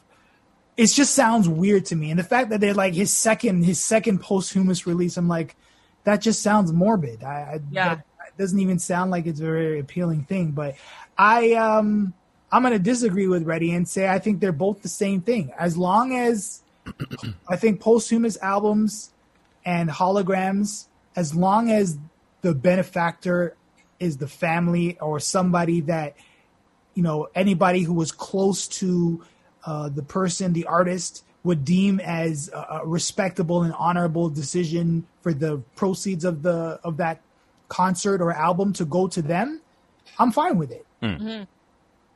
See, for me, I'm like, my problem comes into play when it's like, how much of this album did Pop actually record, and how much of it was technology recreating his sound and his voice to complete it? That's where I get weirded out, and I'm like, I hope that's not the case. But I don't think that technology hasn't evolved to that level unless they found somebody who sounds very much like him, kind of like when Shine. I don't know if you're familiar. Yeah, I was about to say Shine and Biggie, but as far as like the technology of being able to recreate his voice like that, not to my knowledge. There's something like that's going too far. What is it like? What was that app called? Face Off? What was it called? That app that Facetune. Facetune? Yeah, the one to fix edit your face and stuff. Yeah, where you can look like Obama or whatever, or put your but that was something else. Yeah, face mash or something like that.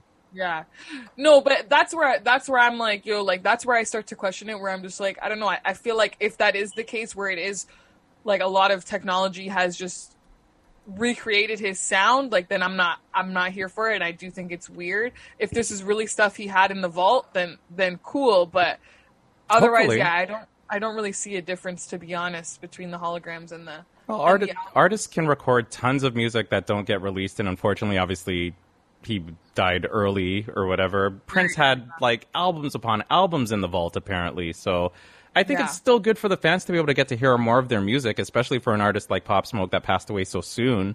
But again, it's like what Solitaire said. I just pray or hope that the money is going towards his family or someone that, was related to him that needs that money per se, as opposed to just the greed of the record label, Yeah, no, for sure. And we'll never know for sure. We'll never know. Okay, now earlier this week, a video went viral of two young boys trying to sell the baby some candy. Oh, this.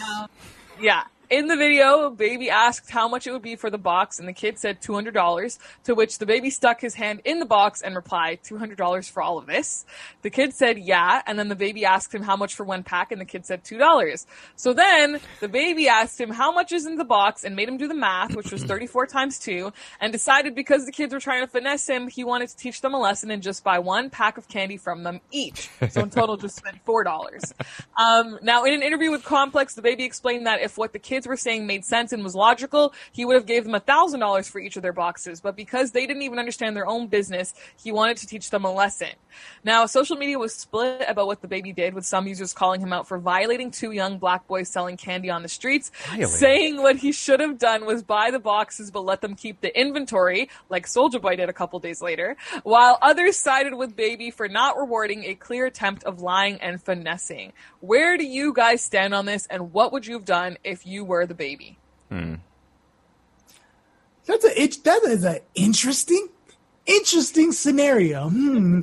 First of all, let me just say that my math is slow, and I'm here trying to do the math saying, yeah, he probably would have suckered me too, because I'm like, what is it? No, but yeah, it worked out to like $60, basically $65 for what it should have been if the kids were being honest with him, right? But again, they see someone who they recognized who he was, knows he has the money, so they were like $200. So I kind of actually do agree more with baby teaching them a bit of a lesson, because they were basically trying to hoodwink him. Mm-hmm. You know what I mean? Like, they'll learn at least now to be honest with people, you know, when dealing with them in terms of if you're going to charge people money and this and that or whatever. So I kind of lean more towards he taught them a good lesson. Okay. Solitaire? I agree. I think that he bought a pack of candy. He supported them. You know, he gave them a lesson that's going to live on with them about integrity and honesty. And like, just because, you know, somebody is rich doesn't mean that you gouge them for the value of something. Like, you pay the value for what it is. You know? Can I just say though, I didn't like the way he was kind of laughing at the kids once he got into the car, and he was just like, you know, I sold candy when I was a kid too. I know this, yada. Like, those kids, obviously, you could see the disappointment on their faces when he only bought like $4 worth of candy from them. But I think he reveled in it a little too much. That's where I didn't like it. Like, he just seemed like he was having too much fun at their expense. These kids are obviously trying to, you know, earn a living, hustling, doing whatever they can, and along comes this rich guy. And just the way he was acting in the car after, I was like, yeah, I don't like that. All right, well, see, I didn't see the video, so I'm glad that I did, because that obviously adds a whole other level of context, because I think it could have been a learning moment where it's like you spend $4, teach them the value of integrity, and then it's like later on you're like, I'm going to buy your business, and like you put them on kind of thing. You put them on social media and give them a platform to level up, but you don't make them like a victim of your like belittling. Like, yeah, look at those kids trying to hustle me. I taught them a lesson. It's like he didn't belittle them to their face per se, though. But Nina, you saw it. It's even worse that it's afterwards. It's like, yo, you shouldn't even be belittling that at all. No, what did you think, Nina, when you saw it? Well, so I actually disagree with you guys, to be honest, because the way I see it, it's 2 young kids trying to make a living. Maybe they're even trying to, like, you don't know who they're trying to support, whether it's just themselves. Maybe they're trying to save up to buy some other stuff. Like, you know what I mean? Like, I think, like, the baby teaching them this lesson, like, cool. He could have taught them the lesson and said, like, whatever, you shouldn't have done that. But then he should have gave them the money regardless. If I was a celebrity, I would have given them the money regardless, to be honest. I probably would have took the candy because I have a sweet tooth. But, like, I just think of it in the aspect of, like, these kids were trying to make money. And, like, you could have very easily helped them, like, get whatever it is that they wanted to get, or help whoever else they were looking to help with that money right then and there. But instead you decided to be, in my opinion, like, petty, to be honest. Like, I don't know. I didn't like how he handled this, and I definitely would not have handled it if I was a celebrity that way. I agree. And that's what I mean. Like, I think that he could have, I mean, I'll watch the interaction, but I think that he could have handled it where it's like, you know, they kind of like, we only got $4, but then, like, at the end of the day, he surprises them with like whatever, like $20,000 to invest in their own candy manufacturing business. Like, that would be some dope. That would be something dope. Yeah. Anyways, so we only have a couple minutes left. I'm just going to go through this last story quick. Chris Brown is being sued by UK-based company Greensleeves Publishing, who owns the rights to Red Rat's Tight Up Skirt, which Chris Brown used lyrics from in his 2017 song Privacy. Red Rat came up. So Red Rat wasn't actually named in the suit and said that when Chris Brown released his song Privacy, he was getting a ton of calls from people asking how he felt about him sampling his song, to which he responded, "Give God all the glory." Now, Greensleeves Publishing is claiming that Chris Brown took the core musical feature of Tied Up Skirt and used it in Privacy without their permission, while also naming Sony Music Entertainment in the lawsuit. I don't know. I don't really know how this is going to go. Do you guys think that they're going to win this? Like, what's your thoughts on this real quick before we... Reggae has a troubled history with biting other people's music in the first place, or using, copyrighted music without legal permission, right? I don't know how often it still happens to this day, but I just remember many a times of hearing songs being redone and all that, and I was like, do they have the legal right to do this? I don't think they do, but I don't know. I don't think anything will come of this. I don't think Red Rat's team is going to win. Yeah, Solly?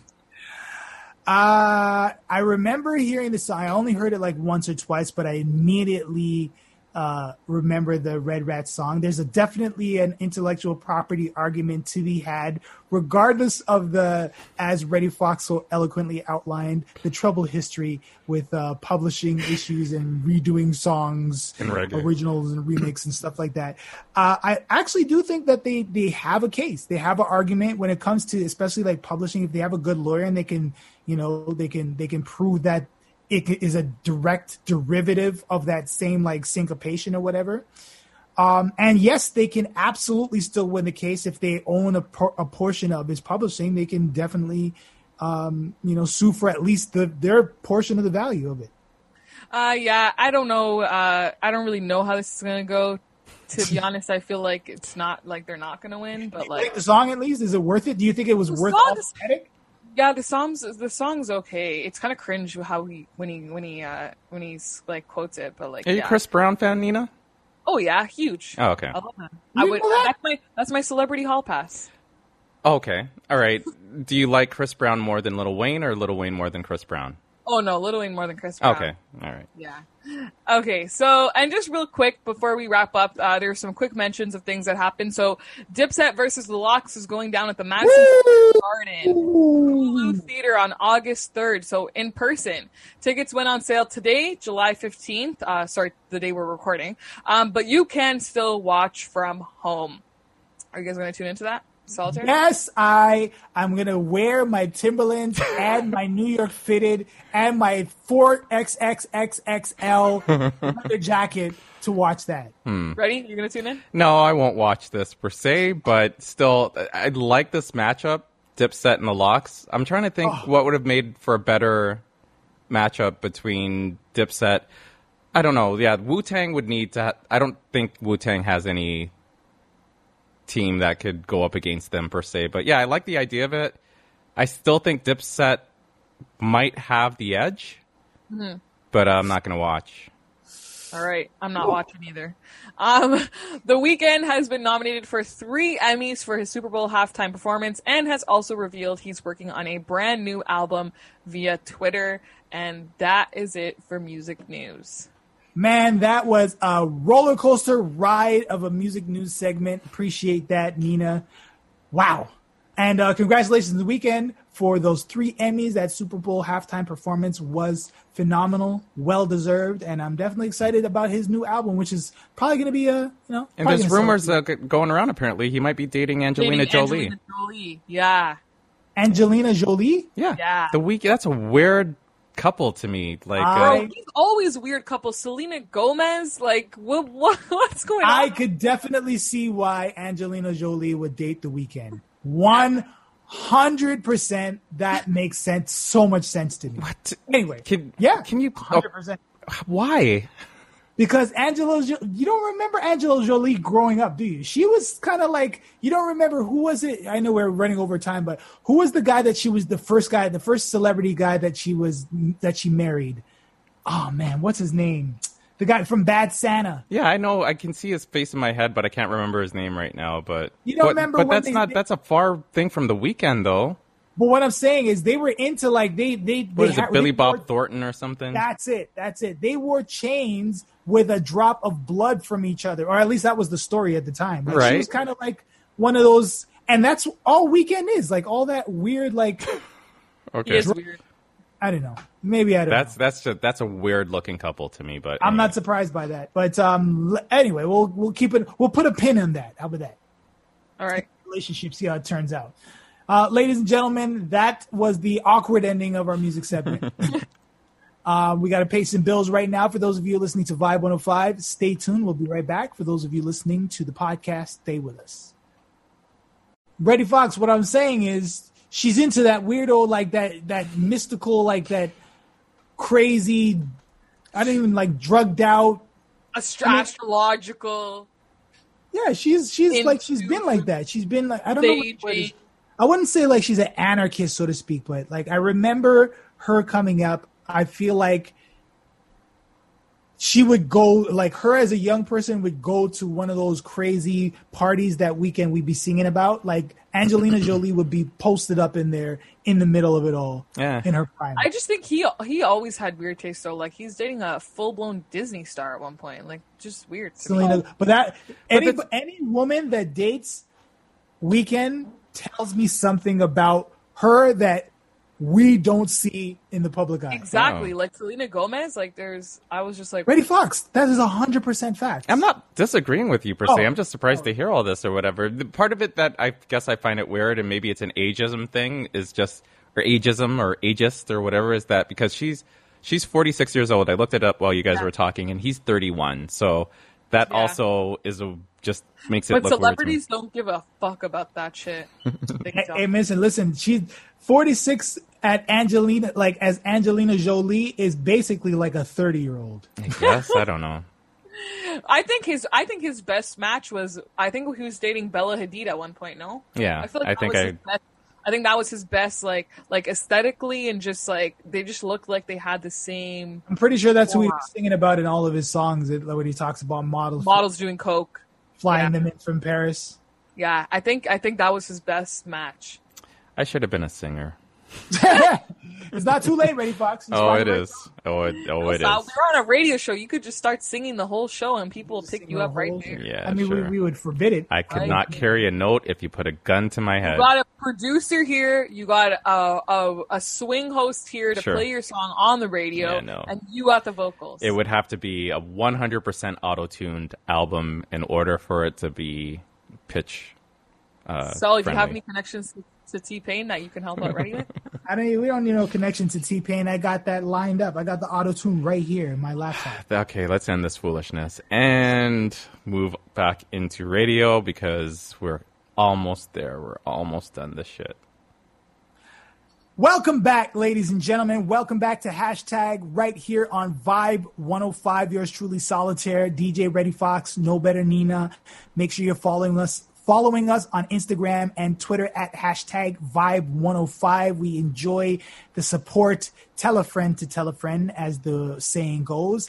Now, ladies and gentlemen, it is time for our segment called the BOSS. That stands for Black-Owned Spotlight, our weekly spotlight on Black-owned businesses as well as outstanding members of the Black community. Make sure, as I said, you hit us up at Hashtag Vibe 105 with exceptional Black-owned businesses or community members to highlight that you think that people should go out and support.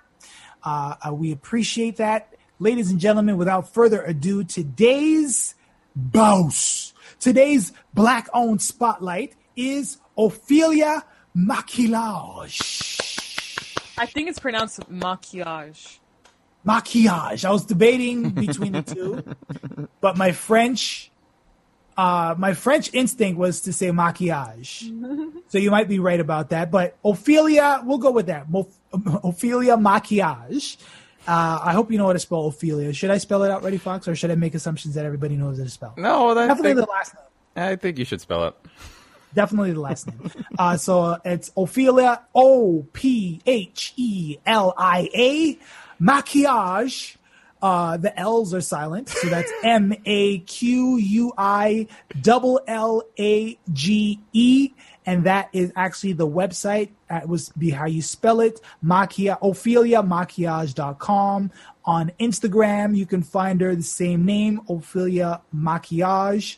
It is a beauty salon and a skincare line that was launched in 2019. They offer such services as facials, eyelash extensions, microblading, waxing, tinting, and makeup services, none of which I personally would make use of, but I figure that there is a lot of our listeners out there, as 50% at or least. perhaps Nina.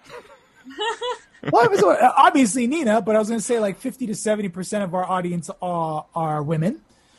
So we represent for y'all most definitely. And this is a Black-owned business, so it's even more of an incentive for us to shine light on it. Can I just say real quick while you mentioned that, just for people, this is just a side note because you said that, on our podcast, we have 80% of our listeners are women on our podcast. It's crazy. Thank you so much for listening to our podcast, by the way, ladies. But they either like you guys or they like me.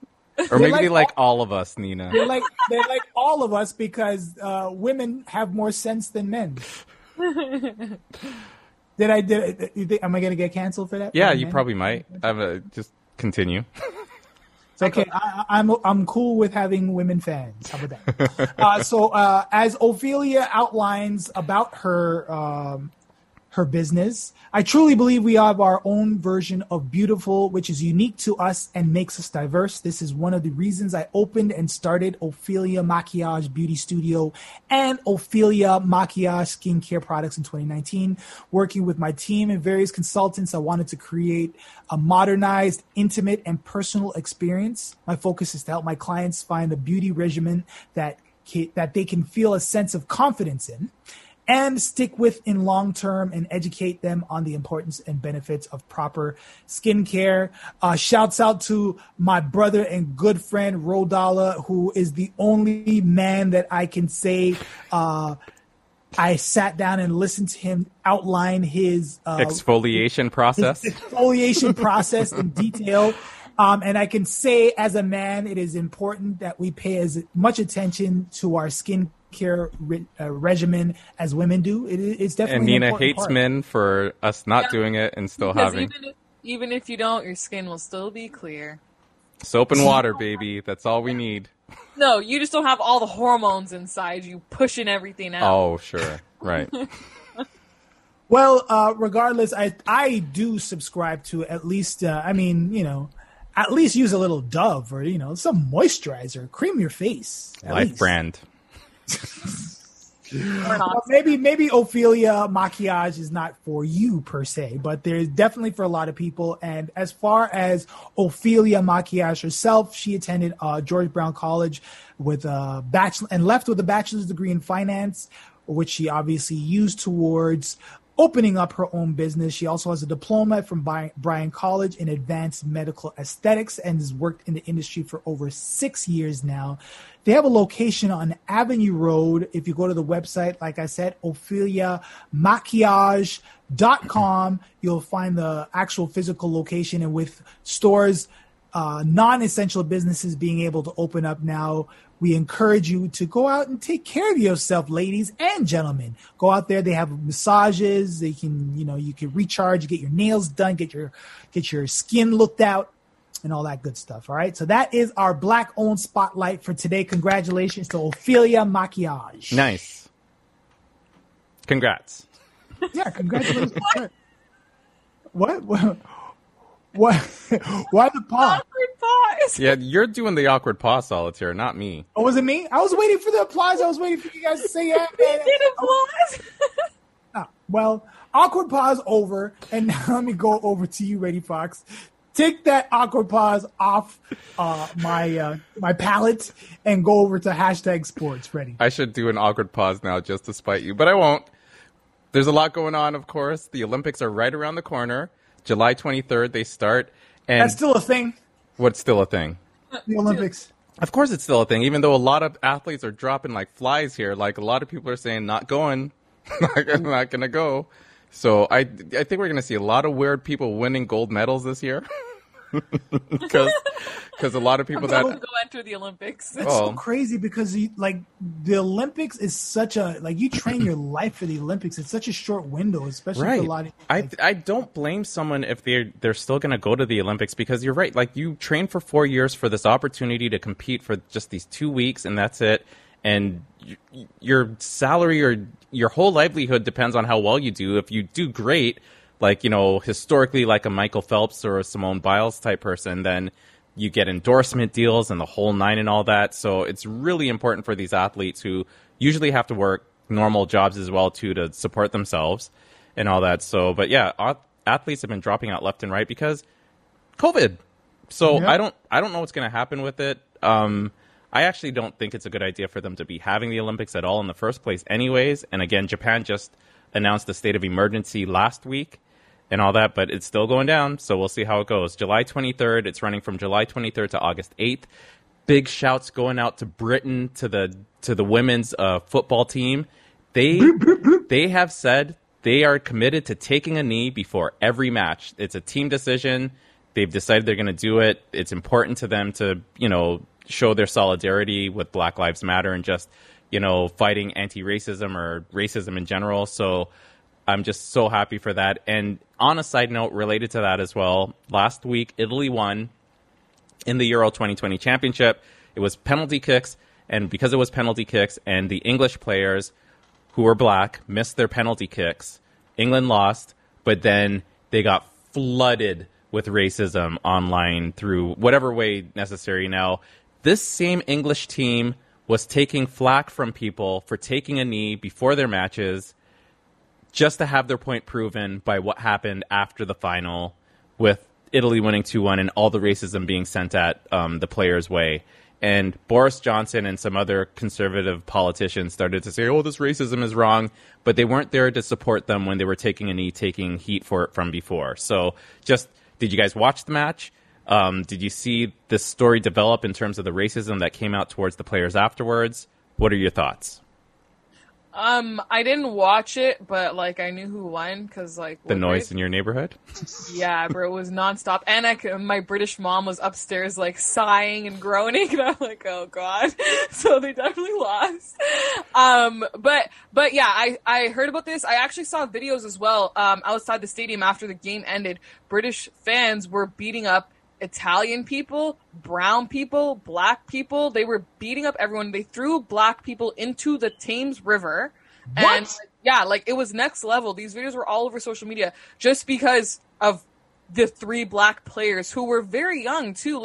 It's just, I don't know. When I saw this, I was just disgusted just because I know it's England and it's Europe and it's racist, but it's just bro, what does an entire race have to do with the way somebody played? There's no logical connection there. It's so dumb to me. And it just blew my mind. How stupid do you have to be? I don't know. Just seeing all these videos and stuff, I was just disgusted. See, I'm glad I didn't see these videos because I knew about the riots and stuff happening, because actually London police are going to be investigating and planning on laying charges on people for what happened after all the stuff that you're describing now. I didn't know it was that bad though. Yeah, it was really bad. So that's crazy. So Solitaire, how much of it was on your radar in terms of Italy winning and then all the racism that ensued afterwards from the English fans? I watched the game. You watched the whole thing? I watched the game. And it was I think not the whole thing. I would say I watched a half. Okay. And a half of a half. And it was it was an exhilarating game. It was a heartbreaking loss. I like you, I was not aware of all that madness that went on. I didn't realize that they was specifically targeting black people in England in that way. So, am I surprised? No, I'm not surprised. Is it disgusting? I mean, it's everything that people can say about it, who have any kind of understanding about the plight of black people. Right. The history rewriting itself again and again. Terrible. And again, there's no logic to find in racism, Nina. That's just, it's completely illogical. But again, racists are so dumb, they literally prove the point of the players by being racist towards them when they took a knee for the whole tournament just to point out racism, basically. So it's crazy. So I'm happy for the women's football team in the Olympics to say that they're going to continue to take a knee, to continue to show support and solidarity. So that's great. Turning to baseball, the All-Star game went down last week or this week, and our past week, I should say. And the American League won 5-2, but even more better, if there's such a thing as saying more better or whatever, Vladimir Guerrero Jr., he became the first Blue Jay to ever win the MVP award, and he was the youngest person to ever win the award as well, too. So, congratulations to Vladdy. That's great. Vladdy. He was also the leading vote getter for the All-Star starters as well, so that's great. The Jays just started a 3-game series with the Texas Rangers this weekend. Today's game starts at 3 o'clock. Tomorrow's game starts at 1 o'clock. And then Monday, they start a new 3-game series with the Boston Red Sox. Monday, Tuesday, Wednesday, all games start at 7 o'clock, followed by a new weekend game or weekend series next week with the New York Mets. So that's going down. NHL's done, but there is some news real quick. What's his name there? Dominic Ducharme. I hope I'm pronouncing that right. He agreed to a 3-year contract extension with the Montreal Canadiens, so they're keeping him as their head coach. And the NHL is planning on returning to a full 82-game schedule starting next year as well, too, for the 21-22 regular season. So we'll see how that goes. Mm-hmm. More money, more money, more money. Yes, and in the NBA finals are underway, but real quick, just in NBA news, the 76ers are opening up trade talks on Ben Simmons. They want an all-star caliber player in return. It's really hard to negotiate for a trade when people are aware that you want to get rid. Like, obviously, if you're in a trade talk, you're looking to improve your team by obviously trading someone else or whatever. But for the whole basketball world to know about Ben Simmons and his issues he's had with shooting the ball and this and that, it's going to be really hard for the 76ers, I think, to get a high-caliber player for Ben Simmons. I don't know how much you guys know about him and his troubles with playing basketball in terms of just shooting the ball, but would you possibly want to see him land on the Raptors? Sure. I know about this trade. Yesterday I was sitting with my boyfriend and he did, oh my God, Ben Simmons is going to LA?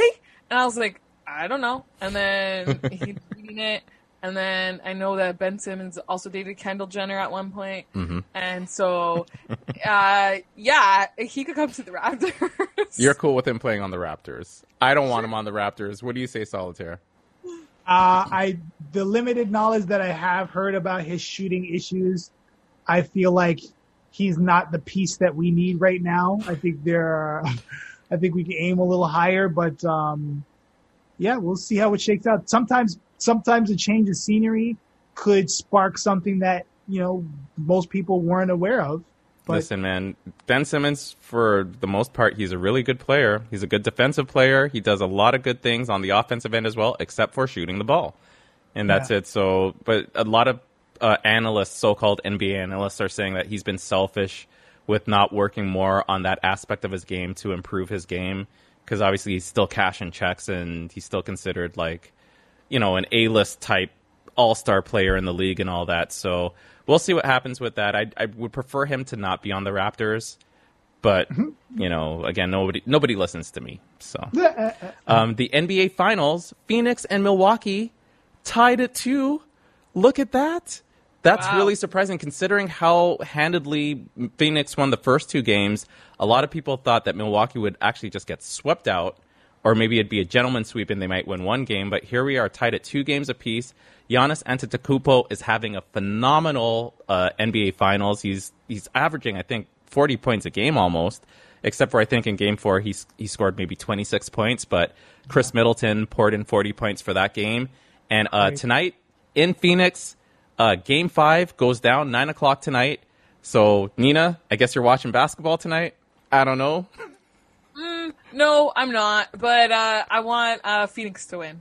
All right. I still want Phoenix to win as well. Are you still rooting for Phoenix, Solitaire?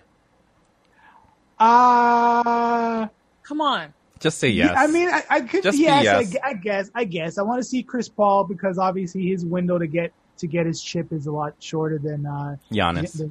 Than Giannis, but Giannis is playing like he's mind you, at the beginning of Game 4, he was looking very shaky. But as the game went on, okay. Yikes. Okay, well, we'll see what happens, but I'm just happy to see that the series is tied because that means more basketball at least. If they just swept them out, it'd be over by now, and we wouldn't have any more basketball to talk about. But Game 5 goes tonight at 9 o'clock. Game 6 is scheduled for Tuesday, back in Milwaukee, starting at 9 o'clock as well. And if necessary, Game 7 will go on Thursday at 9 o'clock back in Phoenix. And that's it for sports. Excellent. We'll keep an eye on that. I mean, we wish it was the Raptors, but any kind of basketball will do. I wonder if the NBA is going to go back to a full regular season next year, too. They're planning on it. No, well, we'll keep that in mind. All right, ladies and gentlemen, now we've all been waiting for this segment of the show. Nina has been knocking this segment out of the park for the last few weeks, so this should make for an even more entertaining discussion. Ladies and gentlemen, it's time for none other than No Better Take. No Better Take. You know what? I was thinking news in my head. It's okay. I just ruined that flawless introduction. No Better Take. Take it away. No Better News. Okay, so this past weekend, or last weekend I should say, I had an interesting experience. So Reddy had the idea to make this week's No Better Take on this experience. Now, last weekend I went to Grand Bazaar, which used to be music, their big, gigantic outdoor area, with me, my boyfriend, his friend and his girlfriend, and my friend and her boyfriend. So a triple date. Yeah, triple date, 3 couples, all having a good time, whatever. My boyfriend goes to the DJ booth with his friend to request a song and starts walking down the stairs back towards us. And this girl grabs his arm and she would not let go. She's like, dance with me, dance with me, dance with me. My friends, my 2 girls I was with were like, Nina. And they're like, let's go. So all 3 of us go. And I grabbed this girl's arm and I'm like, what are you doing? And she's like, oh, I just think he's cute. Like, I wanted to dance with me. I'm like, I'm his wife. Like, no. And then, like, I don't know, my friend apparently told her, like, don't make me have to fight you tonight, like, whatever. And the girl left scared. Then, a couple minutes later, we're all sitting down at the booth together, sitting with our partners. 2 girls walk by and look at him and are like, oh, he's cute. And my friend literally looks at them. She's like, keep it moving, bro. Like, what are you doing? Yesterday, we go to Center Island. And a girl stops him dead in his path and is like, hi. And he was in front of you. No, this wasn't in front of me, but she saw us sitting together at a table before that. Right. Like, she walked by us previously. And he's like, oh my God, Nina. He's like, it happened again. I'm like, what the hell? I'm like, where is this girl? He tells me, he's like, she's in the bathroom. I'm like, all right, I'm going to the bathroom then. So I go to the bathroom. And she walks by and she just smiles at me. And I looked at her and I'm like, bro, she's so not active. Like, I just was like, now can I say, so now Nina actually, and this is where I noticed what was happening, she tweeted after the first weekend of incidents happening, she said, and this is why we're going to have this conversation now, going out with your man is a different experience. I think this is new for you because you haven't had this before. Exactly. So she I felt said, like I was a security guard all night. Yeah, so you said going out with your man is a different experience. These women, now she didn't say women, she called them something else. But she said, these women are bold, trying while I'm right there. Had to one too many ballsy women in their place last night, shaking my head. At least I know I got a cute one for real, is what she said. So, yeah, I don't know. Has this happened to you guys? Like, apparently, I don't remember, but apparently there was somebody who actually tried to talk to me too that night when he went to the bathroom. Right. And I told him that I don't remember this because I was a little intoxicated. Sure. But he told me, he's like, you pointed him out and he was shorter than you. And I was like, ew, why would he even try? But anyways, has this happened to you guys? Like, when you guys go out with your significant other, or when you guys had a significant other or whatever, like, did you find one sex was more bold in approaching the other in front of you guys, like when you guys are together and it's clear that you guys are in a relationship? I guess I'm not as cute as your boyfriend, but I've never experienced any woman trying to like get at me when I was in a relationship and I was out with my significant other. No, I don't. I'm not like. I've always said this. I'm not as averse to it as you guys are. I think I don't think you should do it all the time, but I think it can be fun. Okay, we've spoken about this in the past before, and I'm the only one out of the 3 of us that said it's not a good idea. I don't like it. It usually leads to problems. now Nina's starting to experience it. So I wonder if you're changing it, because the basic question that we're saying here is it a good idea, yes or no, to go out to the club with your significant other? Because these kind of things can happen. Now, sometimes it happens where someone can try to talk to you. Like, Nina, if you leave your boyfriend and you go to the bar to get a drink, and a guy, he may not know that you're there with another guy. Yeah. And, you know, he may actually try to talk to you, which is no harm, no foul on his part, right? But from a distance, your boyfriend could see you talking to another guy, and that could potentially lead to problems. Because part of this scenario, and I'll ask you, Nina, as well, if someone approaches you, you don't just shoot them down rudely, do you? I mean, you're still polite to them, especially if they're not being rude to you, I imagine. And from a distance, that could look like you're flirting with another guy. No, I have, I've been notorious for just like I say what's on my mind. There was a point in time where I used to literally like guys would try to talk to me and I'd be like, skirt, like, and just go the other way around though, because I'm like, not trying to talk to you. I'm having fun. Like, leave me alone type of thing. But no, I get what you're saying. You know what? I will still say though, I do still think it's fun. However, this night was a little, I want to say, I think COVID has really dried some people out and they're extra thirsty. No, seriously, because like pre-COVID, this was not happening to us. Like, it was not this intense. And like, I know I don't remember this person who approached me and tried to talk to me, but like, they're going to see a 6'5" guy beside me or behind me. Nobody's going to try that. Like, nobody's going to try that. I thought I looked intimidating too, but apparently not so much. Like, it was still fun because like, he turned them down, obviously, like, as soon as they left, like, he's all affectionate towards me just so they know, like, this is a thing. But like, it was just a really different experience and something I've never had to like. So are you changing your mind about it? Are you thinking maybe it's not such a cool idea to go to clubs with your boyfriend? Nah, I still like it. You still like it? It's still fun. It's just, I just couldn't believe, even he was saying, he's like, I can't believe how bold these girls were. Like, he genuinely couldn't believe it either. Right. And this is, maybe it's sexist on my part to feel this way, but the other question that we're posing about this is like, who do you think is more brazen to do something like this, men or women? And from my perspective, I think men just know better. It's that if you're going to go and try to talk to a girl, especially right in front of her boyfriend, you should be prepared to fight. Yeah. You should be prepared to fight. Like, most guys, I think, understand that. And it's just disrespectful overall. But I see from my years of being in clubs as a DJ, I've seen quite a bit. And in general, women tend to do more out-of-pocket stuff in clubs than men do. Oh yeah, for sure. I definitely realized that this weekend. I was like, whoa. I don't know, but I think women hearing me say that might be offended by me saying that, but oh, but I agree.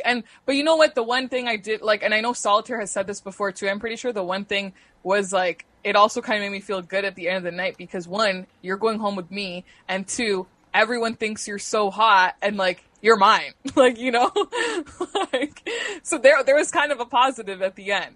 So if you fought a girl because she was being brazen like that, and then your boyfriend got upset with you for getting into a fight, would you be upset with him for getting upset with you? No, because it would be kind of stupid for me to get into a fight. But you know, like, Thank you. I was drunk. Thank and, like, you, my Nina. friends, yeah, because like I know he's for me. Like, his eyes are for me. Like, me and the girls just like instantly were like protection mode because one of my best friend who came, she's dealt with it they've been dating for 8 years. She's dealt with like situations like that all the time, and she steps in right away, no hesitation. She doesn't care if the girl's bigger than her. She'll do it. She doesn't care. Right.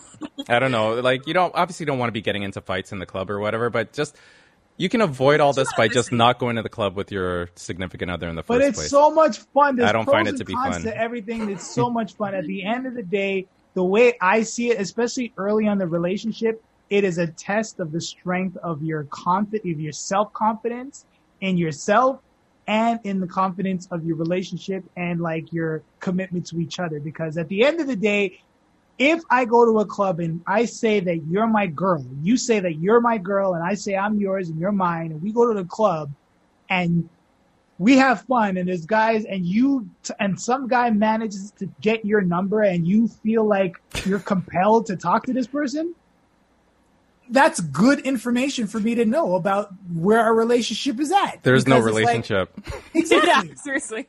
Exactly. And that's a lesson learned. And I think for me, going out with your significant other, it's like, hey, if it's a club, she's a girl. Fun. Obviously, she looks good, right? That's why I'm with her.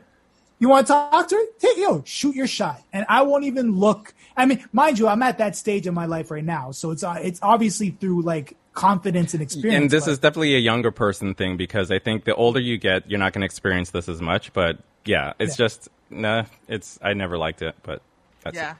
It was an experience, but that's it for No Better Takes. Stop trying to talk to my man. Hey, just make sure you get your, you know what I'm saying? Get your hands, make sure your hands are nice. If you got to throw a little 2-piece every now and again. They're ready. All right. Thanks. Definitely that is a conversation for the ages.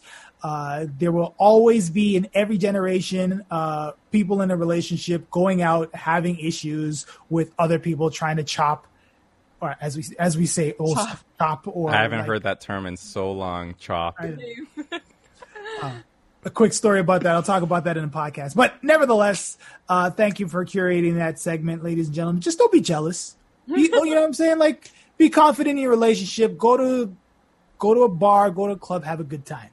All right. Any last requests before we wrap up? Any last notifications? We got to go, ladies and gentlemen. That is our time for today. We appreciate y'all tuning in. We will be back next week, Sunday. Y'all have a great day, and we'll talk to y'all next week. Peace. Yeah, just quickly, as I mentioned the word chop, I was going to go into an explanation about it, but there's this, if you're not from a certain demographic, when you say, I'm going to go chop a gal, I chop 2 things, I chop 2 gal at this club, and you say that to somebody who has no frame of reference for what chopping actually means. It sounds like you killed them. The response is priceless. It was I think it was, I can't remember. I think it probably was like, Syph. No. This was it was a Toronto man. I think it would be art like T-Rex was telling a story at this show that we put on, like an improv night that I put on with Mona many years ago. And he was telling this story, and one of the comedians was not familiar with West Indian or hip hop culture, and T-Rex was like, back in the day, I went to the club and I was feeling myself, and I was walking around, I chopped 2 gal, and it was like, I think I chopped like 3 gal. And this comedian came up afterwards and she's like, oh my God. I don't even understand how, in what context that could be a good thing. You chopped the girls, like, would you karate chop them in their throat? Like, well, I don't understand. It just dawned on me when you responded like that. I was like, yeah, people might be like, what? Did you chop these girls? I don't understand. Chop a ting. That's what we used to do. You chop. Yeah. I mean, mind you, I was not a chopper per se. I was more like a hunter-gatherer. We also used to say wheeling, like if you guys are wheeling. Wheeling? What's wheeling? Yeah, like wheeling. Like that was like a high school thing. Like wheeling was like talking, basically. I never heard that term. Like you guys are wheeling. That's after my time.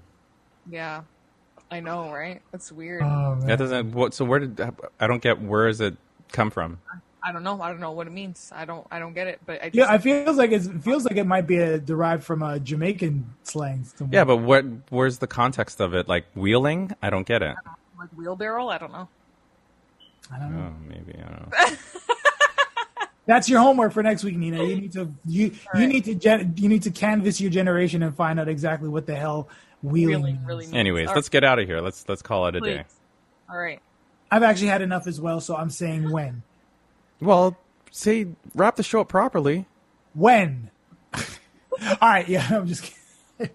We out of here, ladies and gentlemen. We appreciate y'all tuning in and rocking with us each week. We'll be back once again next week. Have a great weekend whenever you're listening to this. Have a great day. Peace.